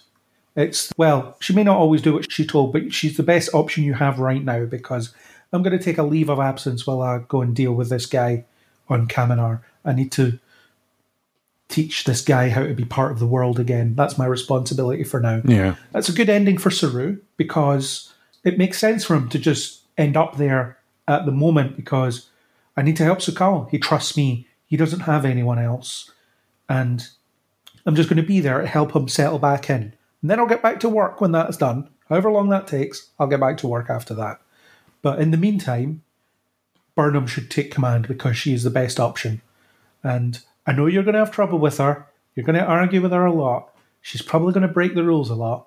But let's face it, she's the best choice you've got. And Vance could reluctantly agree to that.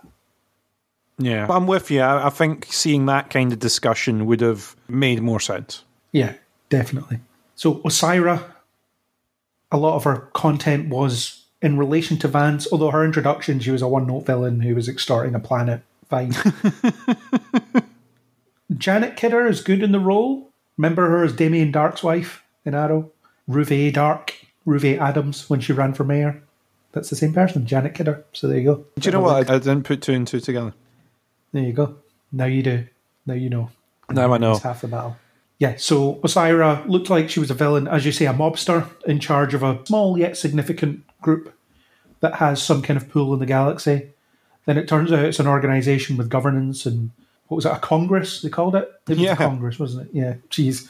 And, oh yeah, I've put forward a motion to outlaw slavery and I might have enough support, but it's taken me a lot of political clout. When was this going to be important? Yeah. And it's not important at all, because as soon as Osyraa dies, the chain apparently collapses anyway.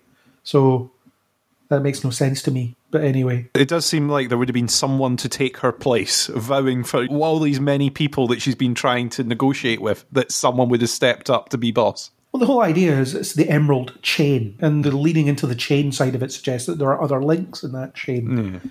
So taking out one of them doesn't destroy the chain. So can't we just end the season with, right, what Osyraa was doing is actually gone, but we still have the Emerald chain to deal with. And maybe it could even be that motion to outlaw slavery is now gone because Osyraa's gone. It's now worse. So that's a problem. Yeah.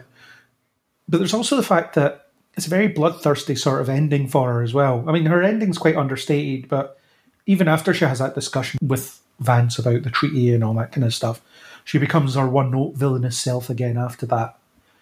And then Burnham kills her, and it's kind of unceremonious the way she kills her as well. And yeah, it's just whatever. I was very much the same as you. That conversation with her and Vance, where she was going to name her terms, what I want, sort of thing, the I am holding all the cards sort of speech moment, with Eli, the bot, in there again, for the negotiation. This was another moment where I was expecting, oh, this is going to be a plot twist because she's saying one thing, but in the background, the reason that she's there is because she's hacking the computers to give away Federation secrets, or she's downloading a virus that's going to disable every ship. There's a reason that she's went over there. And then it's actually, oh, she's truthfully negotiating for peace, which was a point that I did not see coming when she turned up on a ship covered in hostages. Surely you could have negotiated for this another way. You could have sent one tiny ship as your like herald ahead going,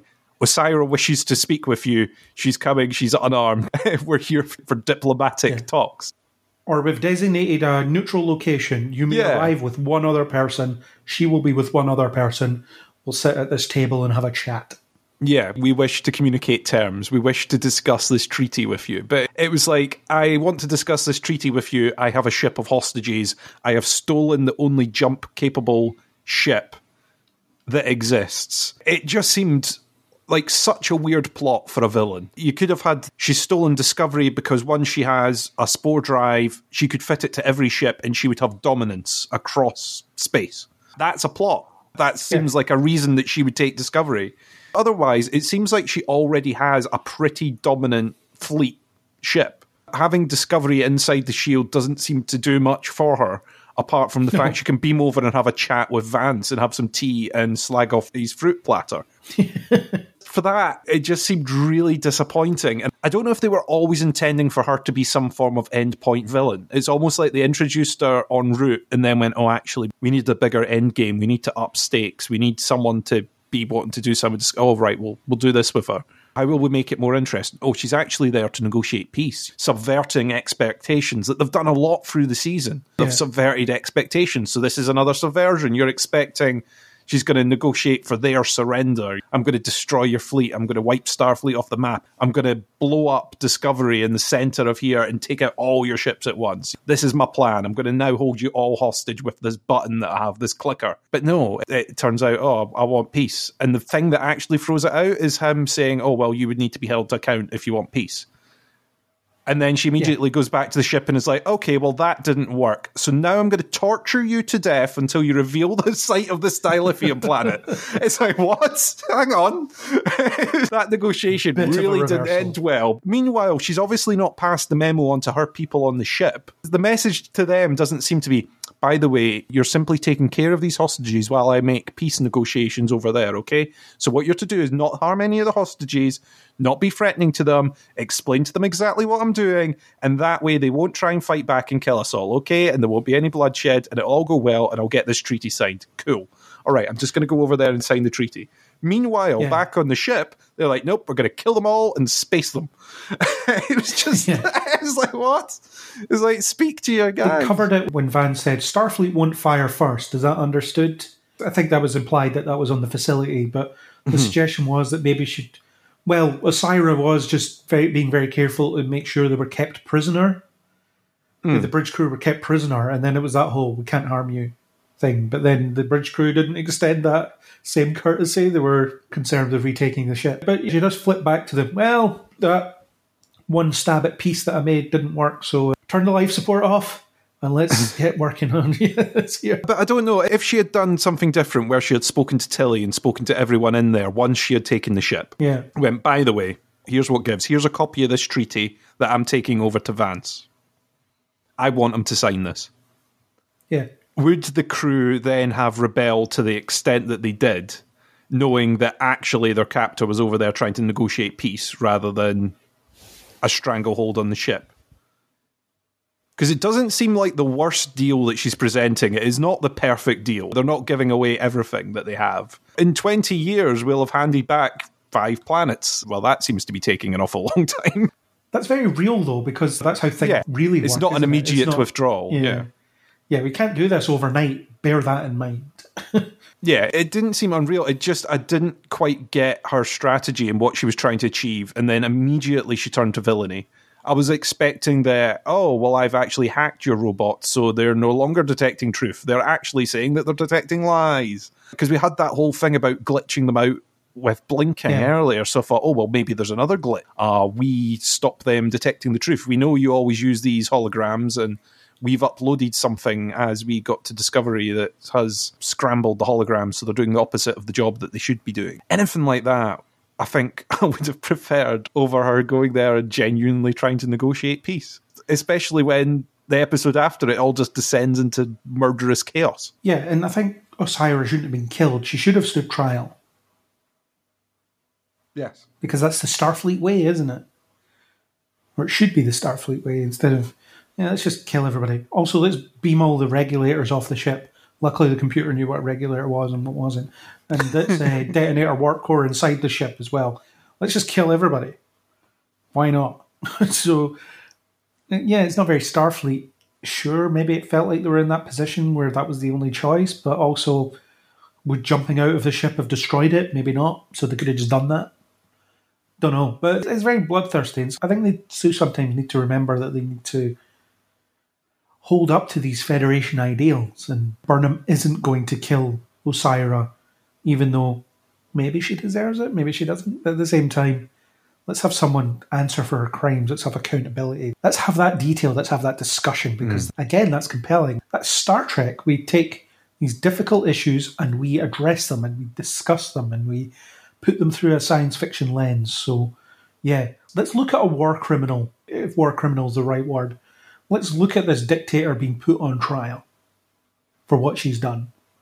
Maybe we can compare it to some things that have happened in our own world. I think it would have been a better way of them getting off the ship is sort of holding Osira, flipping it, and you've got Osira as hostage. You're wanting out of there, otherwise something's going to happen to Osira.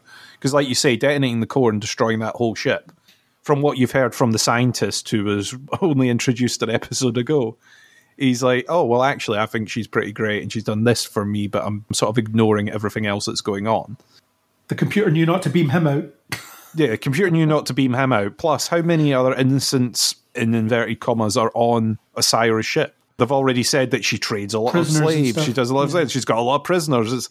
It doesn't seem like the very Starfleet option to go, well, they all go. They all get exploded. It would normally be that, oh, well, we've got to try and save the prisoners before we destroy all the villains. Yeah, signal the fleet, the Federation fleet and the Navarre fleet that are kind of there but pointlessly there. They don't make any difference.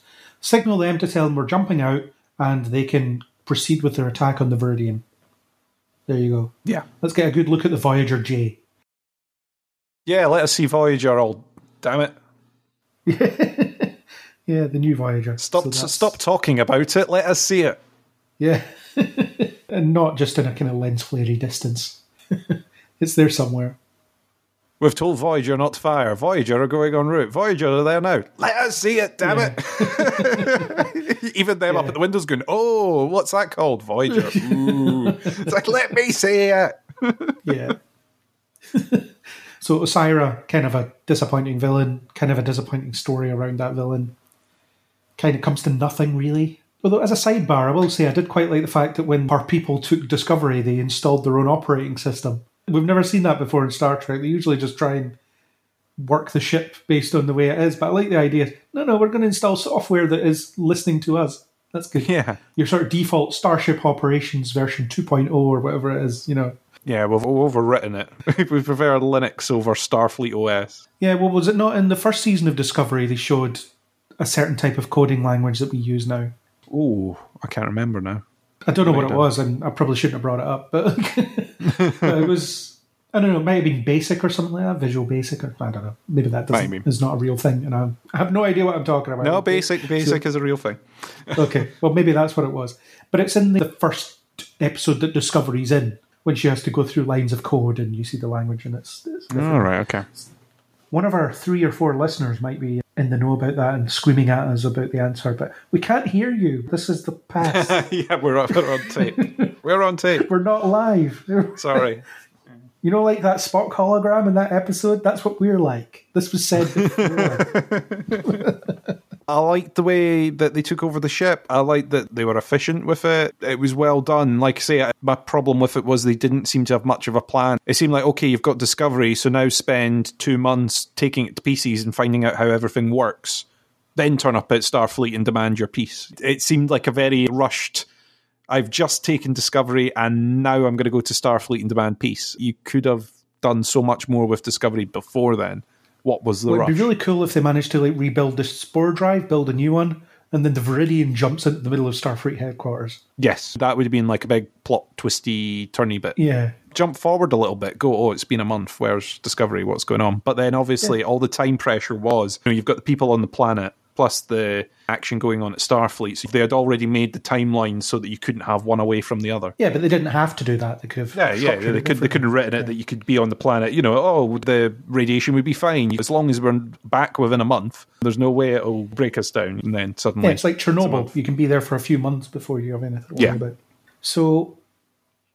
that was a bit disappointing. Let's talk about the burn, the big mystery of the season. And every week, I just kept saying, I don't really care what caused the burn. It doesn't interest me. It's just another one of those cataclysmic events, and I don't really care. I just hope that it's not somehow directly or indirectly caused by Burnham or her family. Is it going to be our dad this time because it was her mum last season? So we think her dad's dead. He's not. He caused the burn somehow by being sucked into the future. I don't know. But it didn't. It was an accident. And it was a catastrophic accident. And it was a grieving child who lost his mother and lashed out, and it impacted the whole galaxy, which I liked in the sense of this is an accident. It was nobody's fault. Nobody planned this. It just happened. The idea that a Kelpian can climatize to the environment around it while being in the womb, so becomes sensitive to dilithium plus radiation, which means he can cause a galaxy-wide catastrophic event. People have referenced it. It sounds a bit Doctor Who. And yeah, if in Doctor Who, an upset child ended up destroying a universe or something like that, you'd be okay with that because in Doctor Who, that's not completely outlandish. Whereas in Star Trek, it strains credibility a little bit. And the explanation, I liked it in the sense that this is just a scared and upset and grieving child that caused this problem. And then it leads to this whole threat of it happening again because this now adult is coming apart mentally at the same rate that the holographic simulation they're in is coming apart. And there's a very real risk that another burn could be caused as a result of this. Those were good stakes. We can't upset this guy because he'll kill us all and cripple the galaxy again if we upset him. Again, it's not his fault. And it's a good metaphor for grief as well, how it affects everything around you, not just you. It's an on-the-nose metaphor, but it's a good metaphor. I think they got away with that and they did that really well. And it tying into different themes that they were exploring throughout the season. So Su'Kal was very isolated. He was very lonely. He was scared of the outside world. And there are a few things this season where the fact that it released in 2020, well, most of it released in 2020, is how incredibly prescient was it when they were writing this? Because they had that discussion about, look at all these birthdays we've jumped past. Look at all these events we've missed. It's because all their families have been dead for hundreds of years, but we're in that situation now. We're having major events in our lives pass us by because we can't do anything. We can't go out. We can't see people. We can't interact with people. My dad's 60th was last year. Didn't do anything for it because we couldn't. And that's a bit like Tilly saying, yeah, I've missed my mum's birthday or whatever. So I think that all worked really well. So the burn explanation, I wasn't disappointed by it because I wasn't expecting much from it anyway. But the more I think about it, the more I think about how it ties to the Su'Kal character, I think it's perfect in that respect. I just have trouble believing the whole galaxy-encompassing power that he has. You could imagine a Next Generation episode where, for example, as opposed to the other crews in Star Trek, The Next Generation, where Picard and crew stumble across a ship that's been stuck in a nebula like this one, attuned to dilithium, blah, blah, blah, caused an event that ended up blowing up a ship or crippling a ship. You could believe that as a local thing, but just the reach I found difficult to accept. Yeah, the fact it was quadrant-wide kind of thing, it was so vast what happened. They seem to write around the conditions, the nebula, the planet, the amount of dilithium, the radiation, like just tie it all in, the amplification of it. It acted as a massive amplifier and that pushed it further and further and further out. I mean, I'm with you. The reason for it was very Star Trek. was very, again, playing to what I've said with this season, a lot of it was subverting expectation. You're expecting at the middle of it to be someone with a machine, some machine that was set up by Starfleet, by Klingons, by Borg, by whatever. Some machine that took years to charge and then had enough energy to go out and destroy all the dilithium because it was a plot by someone. And then it didn't really work because it killed them off at the same time, so then no one knew what happened. This whole plot and scheme backfired on whoever tried to fire it. That was the kind of thing that you were almost expecting. And then to get it that it was a boy grieving that caused it was very Star Trek. It wasn't some evil empire that caused it. It wasn't some villain that came to the quadrant that caused it. It was just a child missing his mum. That I thought was pretty pertinent. Through the season, I was a bit like you. I wasn't really interested in the cause of the burn. I was more interested in the consequences to the Federation, the consequences to Earth. All these sort of political things that they set up, all these different little tantalizing glimpses you got. I was more interested in them than I was of how did it happen. It just didn't grab me in the same way. I almost thought they were going to solve that a lot earlier in the season. And it seemed, again, like another one of these, of course, it was only Burnham that could figure out that you could triangulate the signal and find out where it was.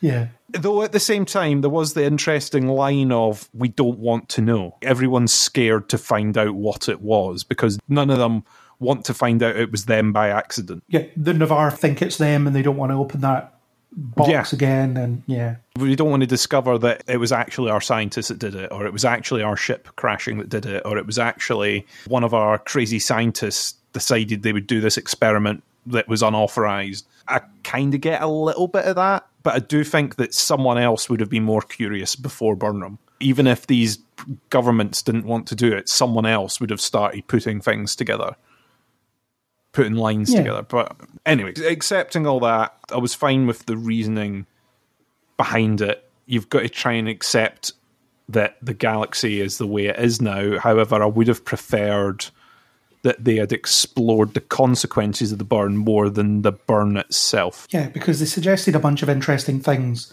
such as what happens when a resource runs out or starts to run out when you've been relying on it for such a long time. Again, very, very timely, because we're doing that now and we still don't have the right answers to when this runs out, we don't have anything to switch over to. So that's a problem that isn't being addressed. So what you've got is you've got this situation where it's been forced on them and they're not ready for it. So that's an interesting idea. Unfortunately, they didn't develop that. And in fact, they push it aside at the end.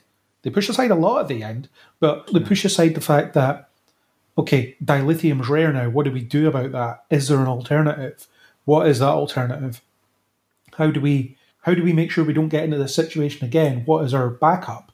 But instead, at the end, it's, well, we have loads of dilithium again. So Discovery, you're going to be delivering dilithium for a while. So Captain Burnham, off you go. Glorified post person. They're just going to jump to place. Here's some dilithium. See you later. Then they're jumping. So what they're actually doing is they're just peppering the galaxy with dilithium again. So you've got another problem. But beyond that, the fact is the burn's an accident. So it's not that we found the bad guy in his secret lair and stopped him from ever causing another burn. So that's fine. We don't have to worry about this now. But it was an accident. It was a freak accident. It was a 1 in a billion. Well, being 1 in a billion is probably too generous. The odds cannot be comprehended. They're so remote that this thing could happen. But it did. And it could happen again. And the fact is, it wasn't anyone's fault. Nobody's to blame. It was an accident. It was a freak occurrence. And nobody knew it was going to happen. Nobody had any concept of the fact that it could happen. But equally, it could happen again in some far-flung area of the galaxy that we don't know anything about, caused by someone we don't know anything about. And should we be prepared for that? Should we really be relying on this resource again? No one even mentions that. And that's really weird. That's really weird and troubling. Why have it be a scary random event if you don't at least have someone acknowledge the fact that it was a scary random event afterwards? It's not Su'Kal's fault. The circumstances of his birth are not his fault. His reaction to his mother dying is not his fault. It's not his fault he had disability.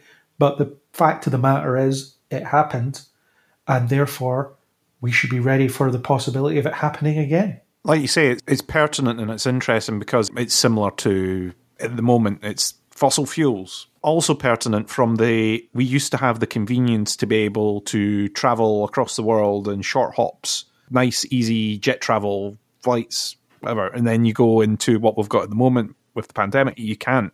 You suddenly lose that little convenience that you had, and it's very similar in a way to what the burn did, where everywhere is now suddenly a lot further away again than it was. The journey that used to take a couple of hours is now a several month-long trip between planets. The infrastructure was never made to stretch that long and that far. The ships weren't made to stretch that long and that far. The ships were made to carry enough food to do a mission for a few months. They weren't made to travel a few months. The engines weren't made to run that way. Everything like that, the whole infrastructure, you can see why it would all fall to pieces at that point.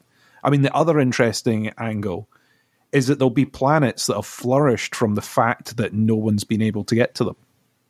Little systems, little bubbles out there where they've done really well because they've not been getting pillaged by people coming a long way just to give them a kicking. Well, there's a whole angle there. Yeah, there's some places it's been made a lot worse, and some places it might have been made a lot better. Yeah, there's all that to think about.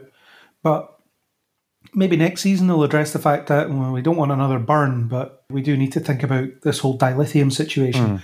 They do mention that other things were tried, and that was in the wake of it, but I guess that was more desperation, which means it's difficult to come up with a decent solution because you're so desperate. But actually, by the 32nd century or the 31st century, I was actually surprised that dilithium was still a concern, because it seems like they would have been so far beyond that by that point. Especially when you look at Voyager, they had the slipstream concept, which you have to imagine, and if you read the tie-in novels set after Voyager that are, well, they were never canon, but they're definitely not canon now. Thank you, Star Trek Picard, for ruining all that. But you would think that, okay, Voyager couldn't get it to work, but every scientist in the Federation that specialises in propulsion is going to be working on this as soon as, in fact, before they get home, as soon as they send the schematics and the data and the information across, they're working on it. And they'll get it working because they're the finest minds in the Federation at this sort of thing. And they did, because Book mentions that his ship can use the slipstream drive. But he didn't have the right crystal for it, which Benamite crystals is for slipstream. Super nerd reference there. But that's one thing. The Borg, they use transwarp. In fact, Book also uses transwarp in like the second last episode, or the last episode, because that's how they catch up with Discovery, a transwarp tunnel.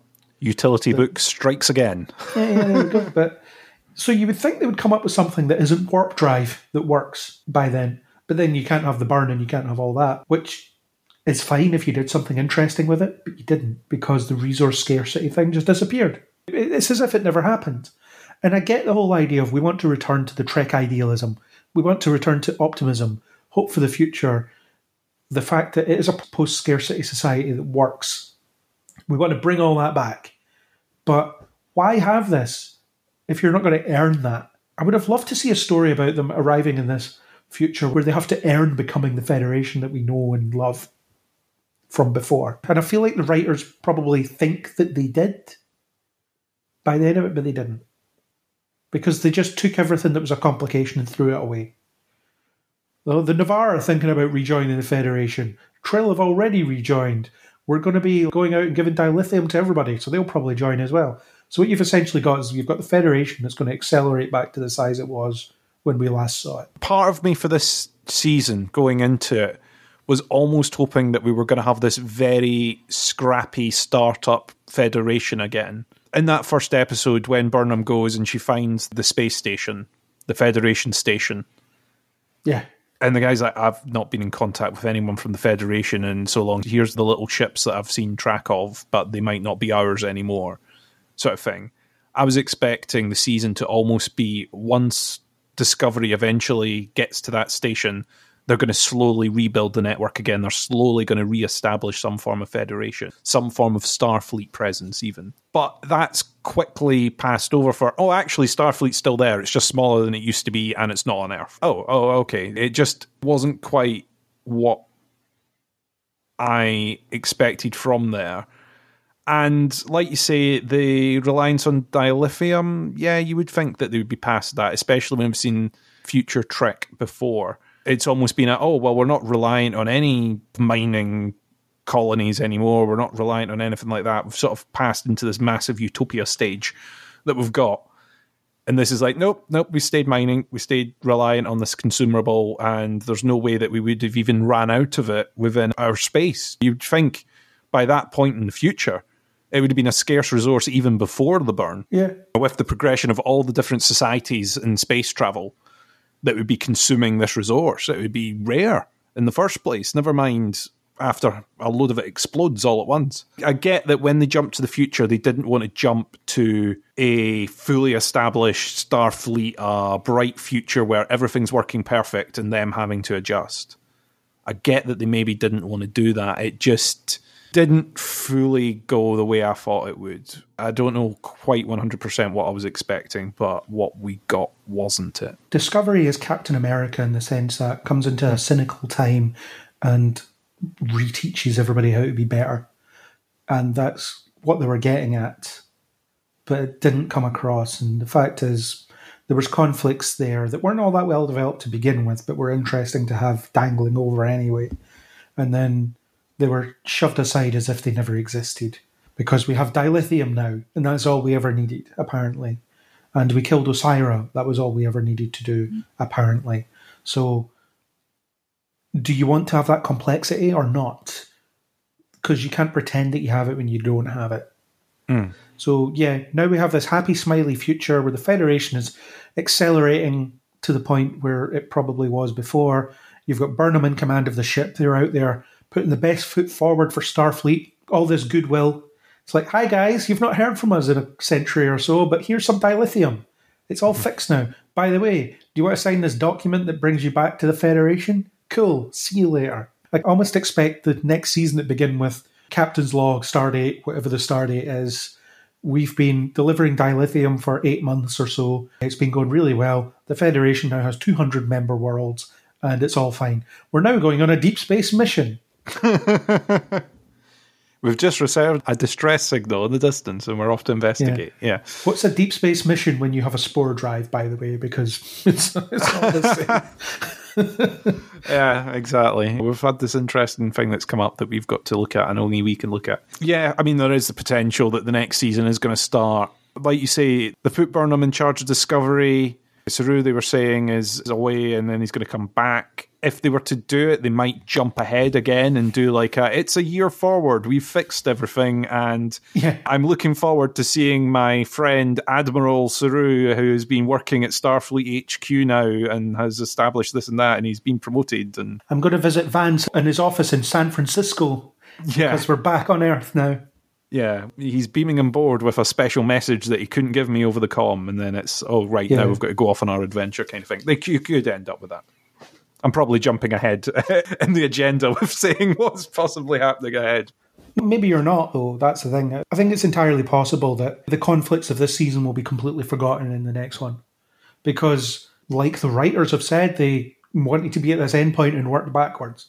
So they devoted the 13 episodes to fixing this bleak future and then going forward with a mission of, with a mission of optimism and all that stuff. All the stuff that we know and love about Star Trek. And I'm all for optimistic science fiction, especially now. And I'm all for Star Trek being optimistic science fiction because that's what it is. That's what it always has been. And that's, to me, what it should be. But also, I quite like the idea of you've got this group of people that are adhering to these values in a universe that might not support them anymore. So what you have is Discovery becomes a metaphor for why these values are important and why it's important to embrace them. And they go through the galaxy or the universe, demonstrating that to people and helping them have faith again. Faith of the heart, one might say. Oh, dear. Oh, Craig. Craig. Oh. Couldn't resist. You should have. You should have been stronger, Craig. We've taught you to be better. No, you didn't. I'm pretty sure you didn't. I'm pretty sure I've always been this bad. So that's kind of my take. I think you could have that bleak universe, kind of. and you could still have Discovery be a positive force in that. But that's not what they're doing. Like I said, I thought it was almost going to be... I don't know if you watch much of the TV show Andromeda or not. No, I've seen the first episode, and Kevin Sorbo gets stuck in the event horizon of a black hole or something like that, and ends up... Yeah, so he's from an equivalent of the Federation called the Commonwealth. It's multiple worlds, and everyone's in unity, and they've got a big fleet of starships. He gets stuck near a black hole.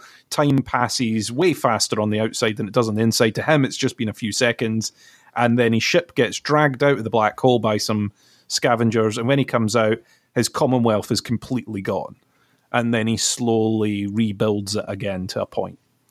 And then he flirts with his ship's computer or something. And he flirts with the ship's computer, they build it a body, all sorts of stuff goes on. I'll avoid full-blown spoilers of the whole thing. But anyway, it goes really, really weird at the end. Anyhow, the main crux of it, I was almost expecting that Discovery was going to go that sort of way. They go into the future, and in the future, no Federation. It's gone. It's been wiped out. The burn was the last straw sort of thing, and now they've got to try and, we still believe in the values, the core, the rules, the guidelines. Everyone else is out there for themselves, or lots of the planets are out there for themselves, or maybe there's a few that still sort of hold ideals, but they're too fragmented or they're too weak apart to cause any real influence. And finally, here's something to try and pull them together, or someone that's really wanting everything to be together. I thought that was maybe what we were going to get. We didn't. But you never know. I thought what they did with it was interesting. I just don't think they explored everything in a way that I thought they would, which has been my ongoing thing for this entire episode. I feel I've said it quite a few times, but yeah, that's been my sort of ongoing thing for it. No, it's definitely the case. It's a lot of missed opportunities, I think, and I think they really could have done something incredibly interesting with all the themes that were there. It's not that these things weren't there, it's just that they didn't develop them or explore them in any meaningful way. Like I said, the end of the season just chucks everything off to the side rather than resolve it. So it's resolved by the fact that it's not a problem anymore. But why are they not a problem? Why was it so easy to solve them? And solving the burn was all that needed to happen in order for the Federation to heal? Not really. Finding the dilithium helps, I guess. But at the same time, do we have to have everything fixed? Can we not have some problems to take us into the next season and play around with? Like you said with Osyraa, if Osyraa was the one that was actually gunning for peace, if she was the one that was really championing, we should have a peace treaty, and do you know what, we should give up some slavery, and we should stop occupying these planets, and we should stop exploiting these other ones. If she was actually the softer one in the Emerald Chain, removing her, if anything, should make that situation worse. Yeah. The balance is now tipped in favour of the ones who do not want the peace treaty, do want to take stuff from force, are quite happy with the situation regarding slavery, thank you. And in fact, there's more planets we can exploit the way we're doing. Yeah. Oh, by the way, you killed Osyraa. That is an act of war as far as we're concerned. Yes. Problem there. Yeah. We're bigger than you, apparently. We were going to always get you eventually, but now we're definitely going to get you. Yeah. Like you say, that seemed like oh no, they've done the opposite. It turned out Osyraa was the glue that was holding everything together. Everyone else has now fallen out, and they've all went their own separate ways, and they're infighting each other rather than rallying against the Federation. They've not created a martyr. Yeah, it's all worth thinking about. But I think we've destroyed the ending as much as possible. Yeah, we've kicked that one. The last episode was, I thought it was entertaining enough. The action was quite cool, despite the fact that, and I'm going to let you have this one, despite the the problems that were despite the turbo lift massive room. Whoa.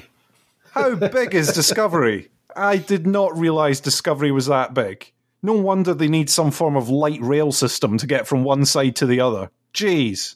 It only has 3 decks, the rest is all turbo lifts. It's hollow. It's just all hollow. What a lot of room. Yeah. And also the warp core ejection system, it just sort of casually falls down a tube where it collides with the side of it and there's sparks everywhere.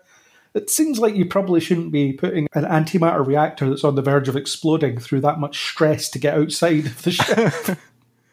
Yeah, good news, Captain, the ejection mechanism worked. Bad news, it's stuck tight in the tube. That's it. There seems to be a blockage at the bottom. Get the warp core plunger out. We need to get this bad boy down the tube. It's going to cause us problems. I always laugh because in Trek a lot of the time, Voyager was particularly bad for it. It was eject the core. It's like, oh, not again. It's like, we need that. Nope, we've ejected it. It's gone. That's it now. But Captain, with warp drive, it's going to take us like 60 years to get home from here. Without warp drive, it's like 1,000,000 years. Yeah, we might as well get out and push, Captain. Yeah, eject the core is one of those like, oh no, they've done it. They've done the eject the core thing. Everyone take a drink. You've got to finish your bottle when they eject the core. Yeah, the turbo lift thing was stupid. Just so stupid. Don't get me wrong. I've got to argue, I did like the fight. I thought it was very arty with them sliding in and out of the lifts and it's zipping along and it's very cool. And if it hadn't been on the inside of Discovery, I wouldn't have been so distracted because I just spent half my time going, where is this? I thought it was on a Cyrus ship at one point. I thought, okay, so a Cyrus ship has swallowed Discovery. Yeah. So these weird lift things are not inside Discovery. At some point, they've jumped out and there's an atmosphere inside a Cyrus ship or something. I was trying to tie that in my head and I'm like, nope, it is inside Discovery because they're going to the computer core. If it'd been the Federation base, I would have bought it. Yeah, even the Federation base, you're right. If it had been the Federation base, you could have done some of that. I liked the fight. I thought it was very cool, and you get the great line from Book as he kicks the guy out the door. Yeah. She's a queen. She's not fat, she's a queen. Excellent. I loved all that. I need to do the thing which they did in Fast and Furious where everyone calculated the size of the runway with like the relative speed and the amount of time. We need to find out the average speed of a Star Trek turbo lift, and then we can work out the size of Discovery. I'm trying to work out at the moment if Discovery is smaller or larger than the British Isles. Well, there'd be an easier-ish way of working it out because you do have some shots of Discovery relative to the Enterprise from the last season. So if you assume that Pike's Enterprise is the same size as Kirk's Enterprise, you can probably work out something. Oh, okay. Okay, maybe. But then I'm trying to work out on the basis of the turbo lift to see if the turbo lift breaks the rest of the physics. Oh, it will do. It will completely break it. It's either that or it's TARDIS-like. It's actually in the future they've discovered. Because I did see that they were doing a very sort of programmable matter thing with the turbo lifts, where the rails were kind of merging as they moved, sort of thing. Yeah. So let's have a look. I'm looking up the size of the Enterprise. You tried to calculate it out. Oh no, this is the Kelvinverse Enterprise. The Kelvinverse Enterprise is inconsistent size. It says it's bigger than it looks. Because if you look at the size of the people next to it and whatever, so size. Memory Alpha doesn't tell you how big the ship is. How crazy is that? What kind of a stupid wiki is this? It's never been officially declared somewhere. Well, it will have done in like technical manuals and stuff. And people can do it through reference points and things. There's a ship comparison chart, a sci-fi ships comparison chart, but I don't know if it's been updated to include Discovery and stuff on it. Yep, so 300 meters long, apparently, according to this website that I'm reading. So if you assume that Pike's Enterprise is the same size as Kirk's Enterprise, which, since it's the same ship, yeah, it's got to be. So 300 meters long, and Discovery, I don't know how many times bigger than, because it is bigger, but I think a lot of it is nacelle. But how many times bigger is Discovery than Kirk's Enterprise? But also, Discovery's thinner when you see them side by side. Oh no, it's not really. I'm looking at the header of the last podcast we did, and it's the side by side shot of Discovery and Enterprise, and I don't know. But you can figure it out and tell me next time we I'm just thinking, if we know the average speed of a turbo lift, then we can work out how big that turbo lift room is. I'm just saying. Or how big it's got to be before they run out of space. So you can work out how big it is compared to how big it seems in connection with the Enterprise. Yeah. I'm going for the size of the British Isles. It's definitely not 300 metres, put it that way, otherwise they've been splatted already. Yeah.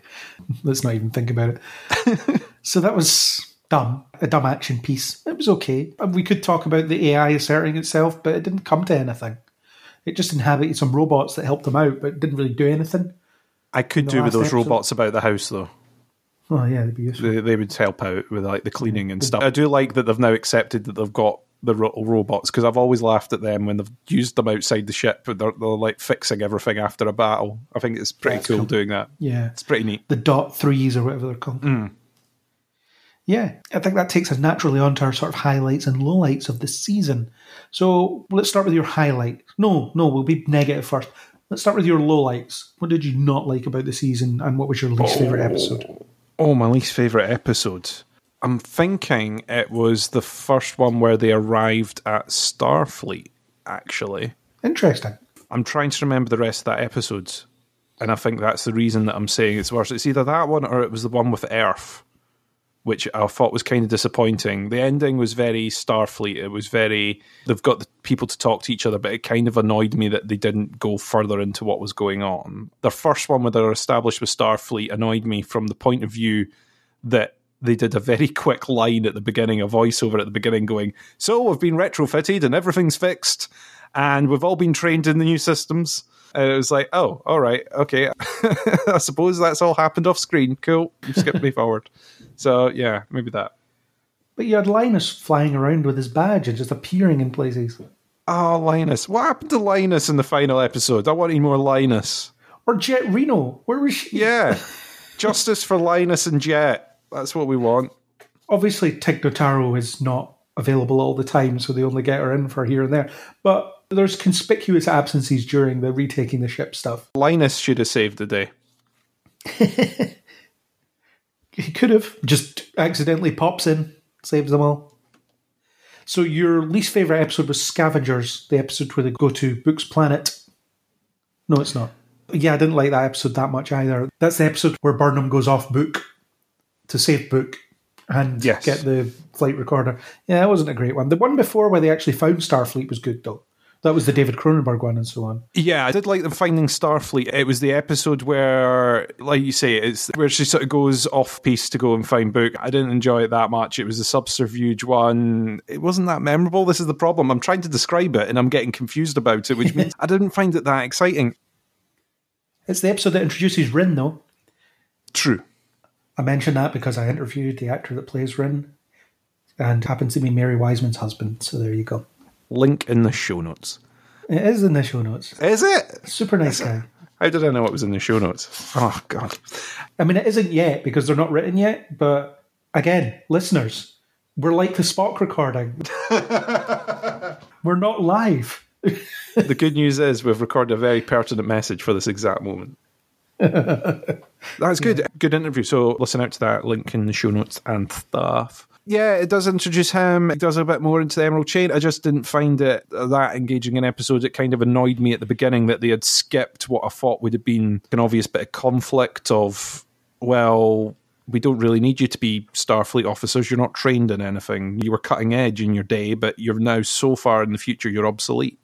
It's going to take years to retrain you in our current operating and how the ships work. And your ship, yeah, it can jump, but it's outgunned in every other way. We might as well strip it down for parts and get you to build a spore drive in a new ship. Anyway, going off topic once again. But yeah, that episode didn't really excite me that much. The Earth episode, again, it kind of annoyed me a little bit in the way that they skipped over Earth, and that sort of distracted me a little bit from it because I wanted a bit more out of that.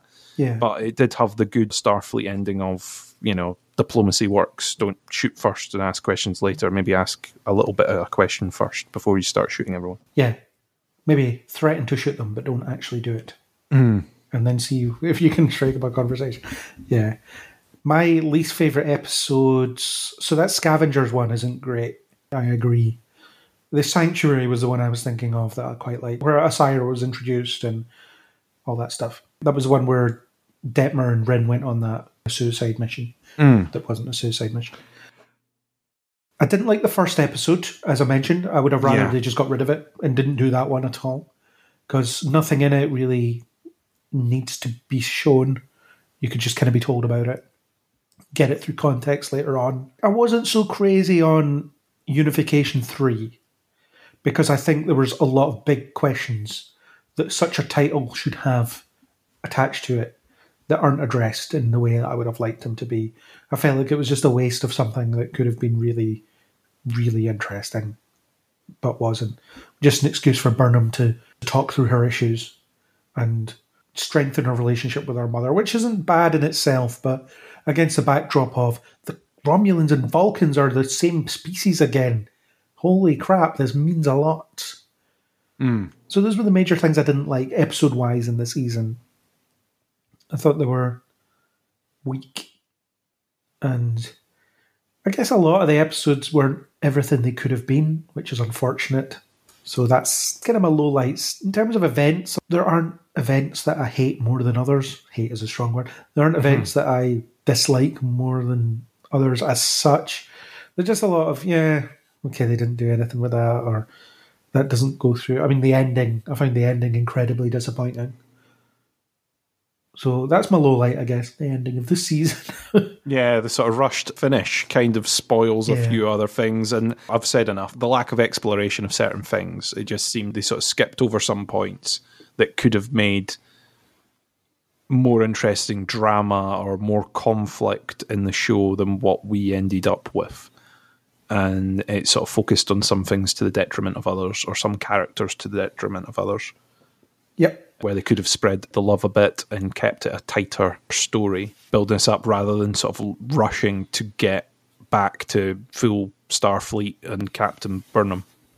Yeah. So what were your highlights then? Favourite episodes and favourite moments? Ooh, favourite episodes. Now, as much as we had the discussion about the Terran episodes kind of diverting you away from what was going on, I really liked the second episode into the Terran universe, the sort of full Terran universe episode I thought was good fun. It's the cast sort of laying loose and getting to play evil versions and do bits of that. I thought it was a lot of fun. As much as we've discussed, it doesn't add into the story to the same extent, and that Georgiou necessarily didn't need to be there. I thought it was a fun episode regardless. The second episode, like I said earlier on, that should have been the first episode of the season. I think it was really good establishing them coming down, them not knowing what's out there, the stress of the situation, them having to sort of negotiate for parts in an unfamiliar world, not knowing what's going on. I thought that was great. Really enjoyed that episode. I thought it would have been a lot more tense if we hadn't known about Burnham at that point.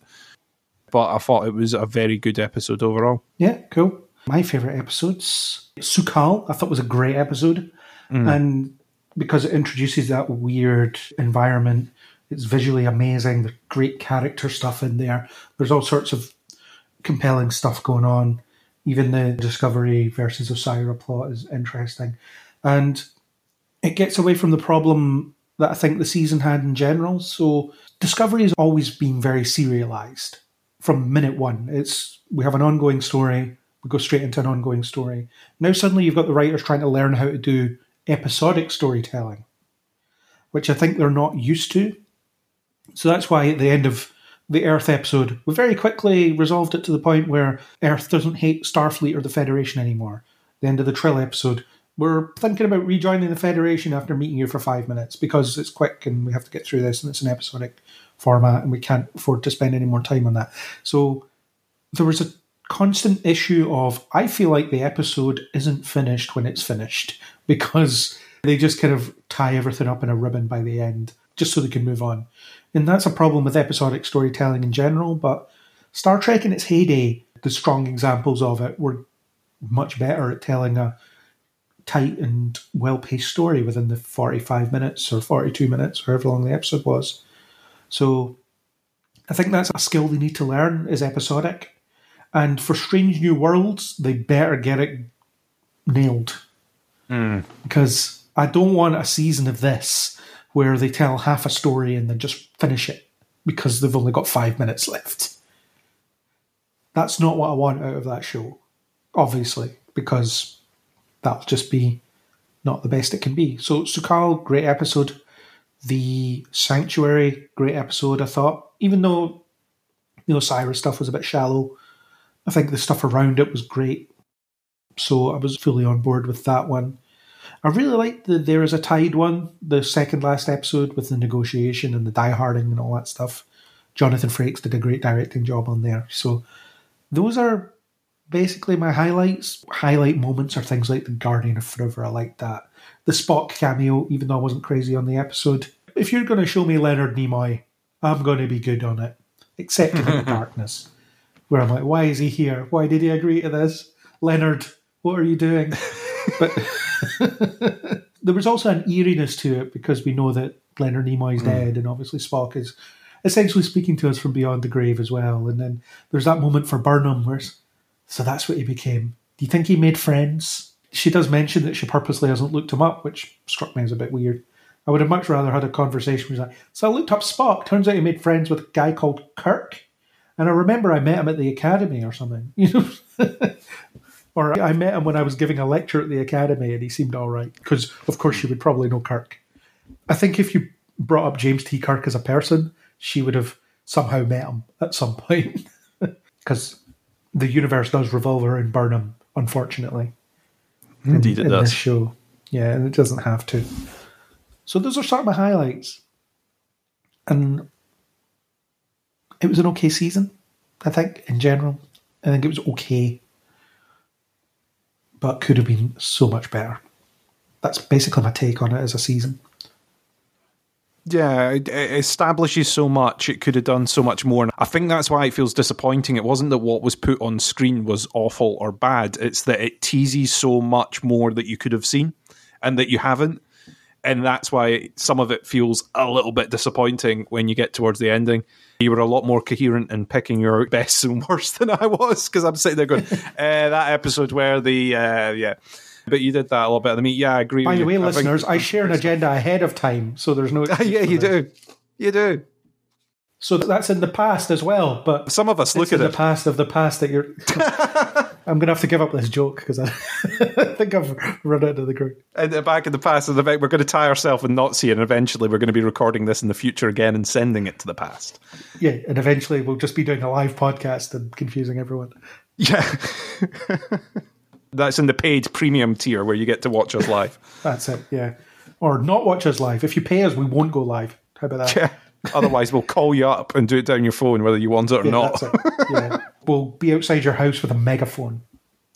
Yes. Think of this as a peace negotiation with your phone held hostage. Yeah. So I think the thematic underpinnings were there, and I think they did a good job at establishing most of them and even exploring some of them, especially the intimate portrayals of stuff. So Detmer's PTSD in the beginning, Su'Kal's abandonment, his isolation, his loneliness, his fear, his insanity, if you want to call it that. Just the fact that he doesn't know what the outside world is. He's forgotten what it is. He's never experienced it. He's lost hope because the Federation haven't come for him. Turns out that's indirectly his fault, but he doesn't know that. So that was all great. I think when they really dug into something, they were great at it. It's the things they didn't dig into that have lingered as being disappointing. Agreed. So, as a last thing, next season, where do you think this is going? What do you want from next season, and what do you think we're going to get next season? Like I've said, I'd like more exploration into what the situation is out there. I'd really like for them not to do that, and then it was all fixed and we continued just as if we're in future Starfleet sort of thing. I would like for there to be a bit of something out there for them to investigate and for them to do. What am I really hoping for? I don't know. I've sort of predicted kind of where I think it's going rather than where I want it to go. Yeah, I want to explore a little bit more of this new world and the new situations that are out there. We've not seen anything with the Klingons yet. I don't know if they do anything interesting with them, though. That's my worry, is that they would do it, but then just do something really boring with them. Yeah, are they still warriors or not? I think that's the only question you get. I think that would be, yeah. Are they still a massive warrior race? I would love to see a massive turnaround of warrior Ferengi v peaceful trader Klingons. I think would be hilarious, but also very wrong in a weird way. I want to see more about the state of this universe. I want to see them be explorers. Discovery is the perfect exploration ship, isn't it? You can go anywhere. It's like in the you name. said, Yeah. yeah, it's in the name. It's Discovery. It's not really been used for discovering things. It was used at the beginning for fighting a Klingon war. It was used for investigating the signals, which I suppose was a bit of discovery, really. It's now went into the future. It's established itself with the Federation in the future. So now it's the perfect exploration vessel, isn't it? I would say so. And I think next season is going to try and be Next Generation again, or kind of traditional Star Trek. We're going to explore, we're going to encounter different things, we're going to do weird things, we're going to just see what weird science fiction concepts we can cook up, which makes me wonder, if that's the case, what is Strange New World's going to be, and why is that different, other than the fact that there's different people in it? I don't know. I suppose Strange New Worlds, it's probably just more canon-tied than Discovery will be. I don't know. Maybe. I mean, not necessarily. It's just, I think in Strange New Worlds they can do whatever they want, essentially.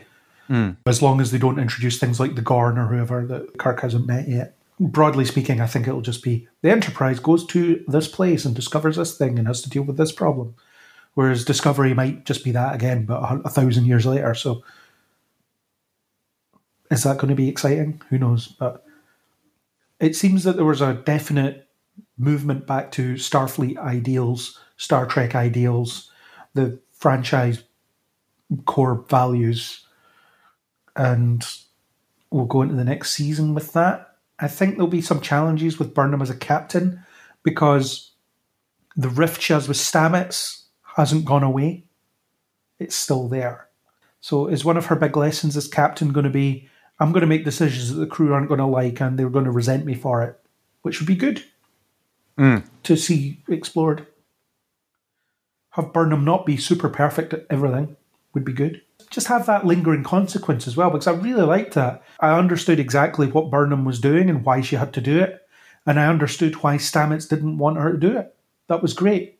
Stamets was wrong in the sense of he was endangering everyone else by this selfish decision that he wanted to make, but also everything he has is at risk if he gets taken off the ship. Yeah, totally. I forgot about that conflict, actually, when we were talking about the final episode. I did forget to mention that, but yeah, interesting. You want the consequences to linger, though. This is the thing. You worry that they're just going to delete that.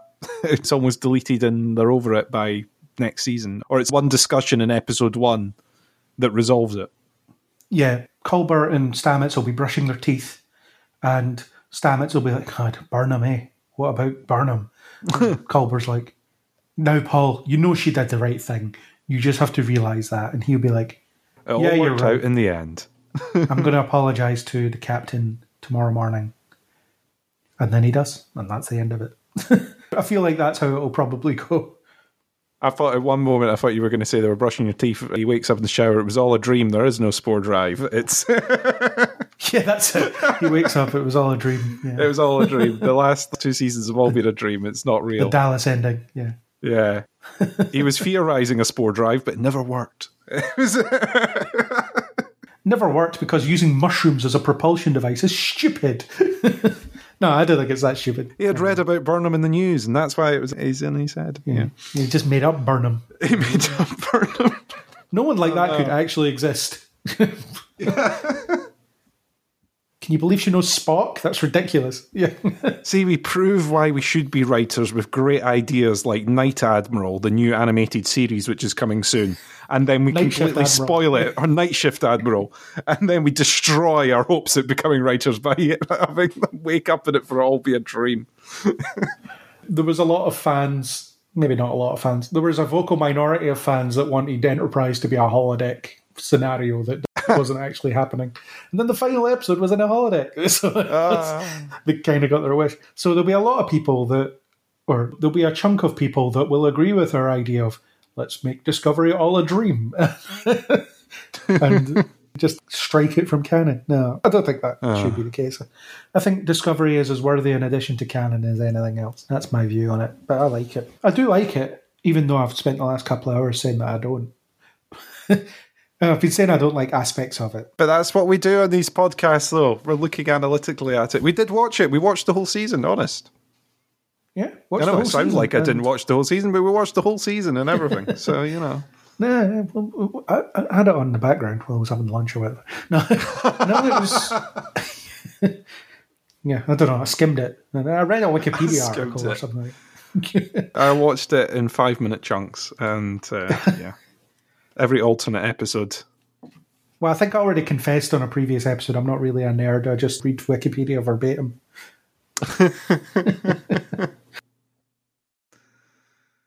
Life would be so much simpler if that was true. I know, yeah. It's the equivalent of using SparkNotes to write an essay for English at university. Not that I ever did such a thing. No, I like Discovery. I like the show. I like the characters. I like the concept. I like a lot of what they did this season. I like Star Trek. I love Star Trek. This was a highlight of a week for me. Thursday, I would watch this every Thursday before work. I'd be like, I get an episode of Star Trek before I get to go to work. I will say I had more fun with Lower Decks. I will admit that. I thought Lower Decks was a good laugh. And I think it's because in Lower Decks I wasn't expecting to have to take it seriously, and I never did have to take it seriously, and I was always on board with it. In Discovery, there are things about it I like and things about it I don't like. But that's the same on every show that I watch, to be honest. If you've heard any of our podcasts, it sounds like we don't like the DC TV universe, but we do. We really do like it because, well, why would you spend a couple hours talking about something that you don't like? Exactly. But we don't have to like everything about it, and that's the whole point. That's the point of analysis. That's why we analyse things, to figure out what it's doing right and doing wrong. So I've already given my sort of summary. I like it, but there are issues. So what would you say your summary of this whole thing is? I was going to say this whole enterprise, but then this whole I stopped enterprise. myself. Oh, nice. Yeah, but now you've mentioned it, so it's almost as if you said it. You've managed to do both. Yeah, overall, I enjoyed it. I watched it. I watched the whole season. I can't deny that. Overall, You know I watched it. Overall, I watched it. I definitely watched it. But if I'd given up after 2 episodes, it was definitely doing something wrong. It did stuff Can right. confirm that this was indeed a thing that I watched. It was indeed a thing. It is classed as television. It was put on screen. And for that, I award it the highest honour. No, it did really, really well. I enjoyed it. I like a lot of the characters that are in this. As much as I've said that some of them don't get enough time on screen, I do like the characters in it. But you want them to have more time. So I want them to have more time. I want to see more of them. I want more drama between them all. I want more relationships between them all rather than just these little casual lines that hint that there's a lot more there. I want to actually see it. I want to see a more episodic style to it. I don't want them building up to a massive thing that ultimately, as they've done this episode, they've built up to a massive thing and they've gone, oh, we need a big villain and we need a big plot. And then, yeah, we've kind of finished it. Right, we're done. I want them to carry on with something that's more interesting that way, explore and make sure that focus on something so you can develop it properly rather than do little chunks. Overall, thought it was great. Really enjoyed seeing a glimpse into the future. Just wish they'd shown us more of it. Yeah. That's a good summary. Agreed. So that's that. Discovery Season 3. We did it. We have discussed it. We have torn it to pieces. We have put it back together. And that's it. We've done it. Cool. Another podcast completed. Reprogrammed all of its matter. Yeah, we've done all that programmable. We didn't discuss the technology, but it's all technology. Whatever. It's all holograms and programmable matter and spore drives and holograms and 3D screens, and that's about it. And transparent documents, of course, because who doesn't need a transparent document? So that was our chat about Season 3 of Discovery. The music that played us in and played us out was brought to you by L'Orchestra Cinematique and Gorkum Berk Ajar. The second one I probably pronounced wrong, but they both did a cover of the Discovery theme, and it's really good. I'm just not sure at this point in the past which one I'll use where. I'll decide that when I'm editing. Listeners, this isn't me live. I'm in the past. So just bear that in mind. There are things about the future I don't know yet. Just bear that in mind. Just had to get that joke in the last time there. So thanks to those guys. Check out their YouTube channels and all the other cool music covers that they've done and things like that. Just do that. For us, you can find us on Spotify, iTunes, wherever you get your podcasts. Subscribe. If you're on iTunes, please, please, please, please, please leave us a star rating and a comment. Doesn't have to be a 5-star rating. If you think we're crap, give us 1 star. Cool. And tell us why. Just try to be constructive because we'll get upset otherwise. We don't have very thick skins around here. Just be kind. And then I'll be demoted to ensign for being rubbish. I don't know who's going to demote me though, because no one outranks me at this point. So, Chris, thank you for being here aboard the good ship Kneel Before Pod. Thank you for having me. And I'll just beam you back to your original location now. Energizing.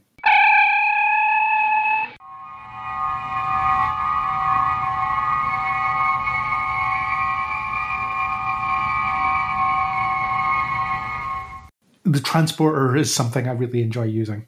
But it's no transporter. It's, I don't know, it's power.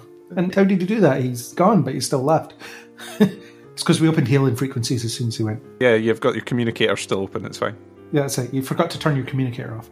So if you want to talk to us about Star Trek Discovery, or anything else, you can hit us up on Facebook or Twitter under Neil Before Blog, or just leave comment on neilbeforeblog.co.uk. We will respond if you do that. And otherwise, we just hope you'll catch us next time on Neil Before Pod, because we'll be here. Next up, probably The Mandalorian. That's way late, but still worth having. Otherwise, we'll be doing another roundup of news and nonsense towards the end of January. So check out for that. It will appear early February. So thank you for listening if you did. And if you didn't hear me thanking you. So that's it. Join us next time on Neil Before Pod.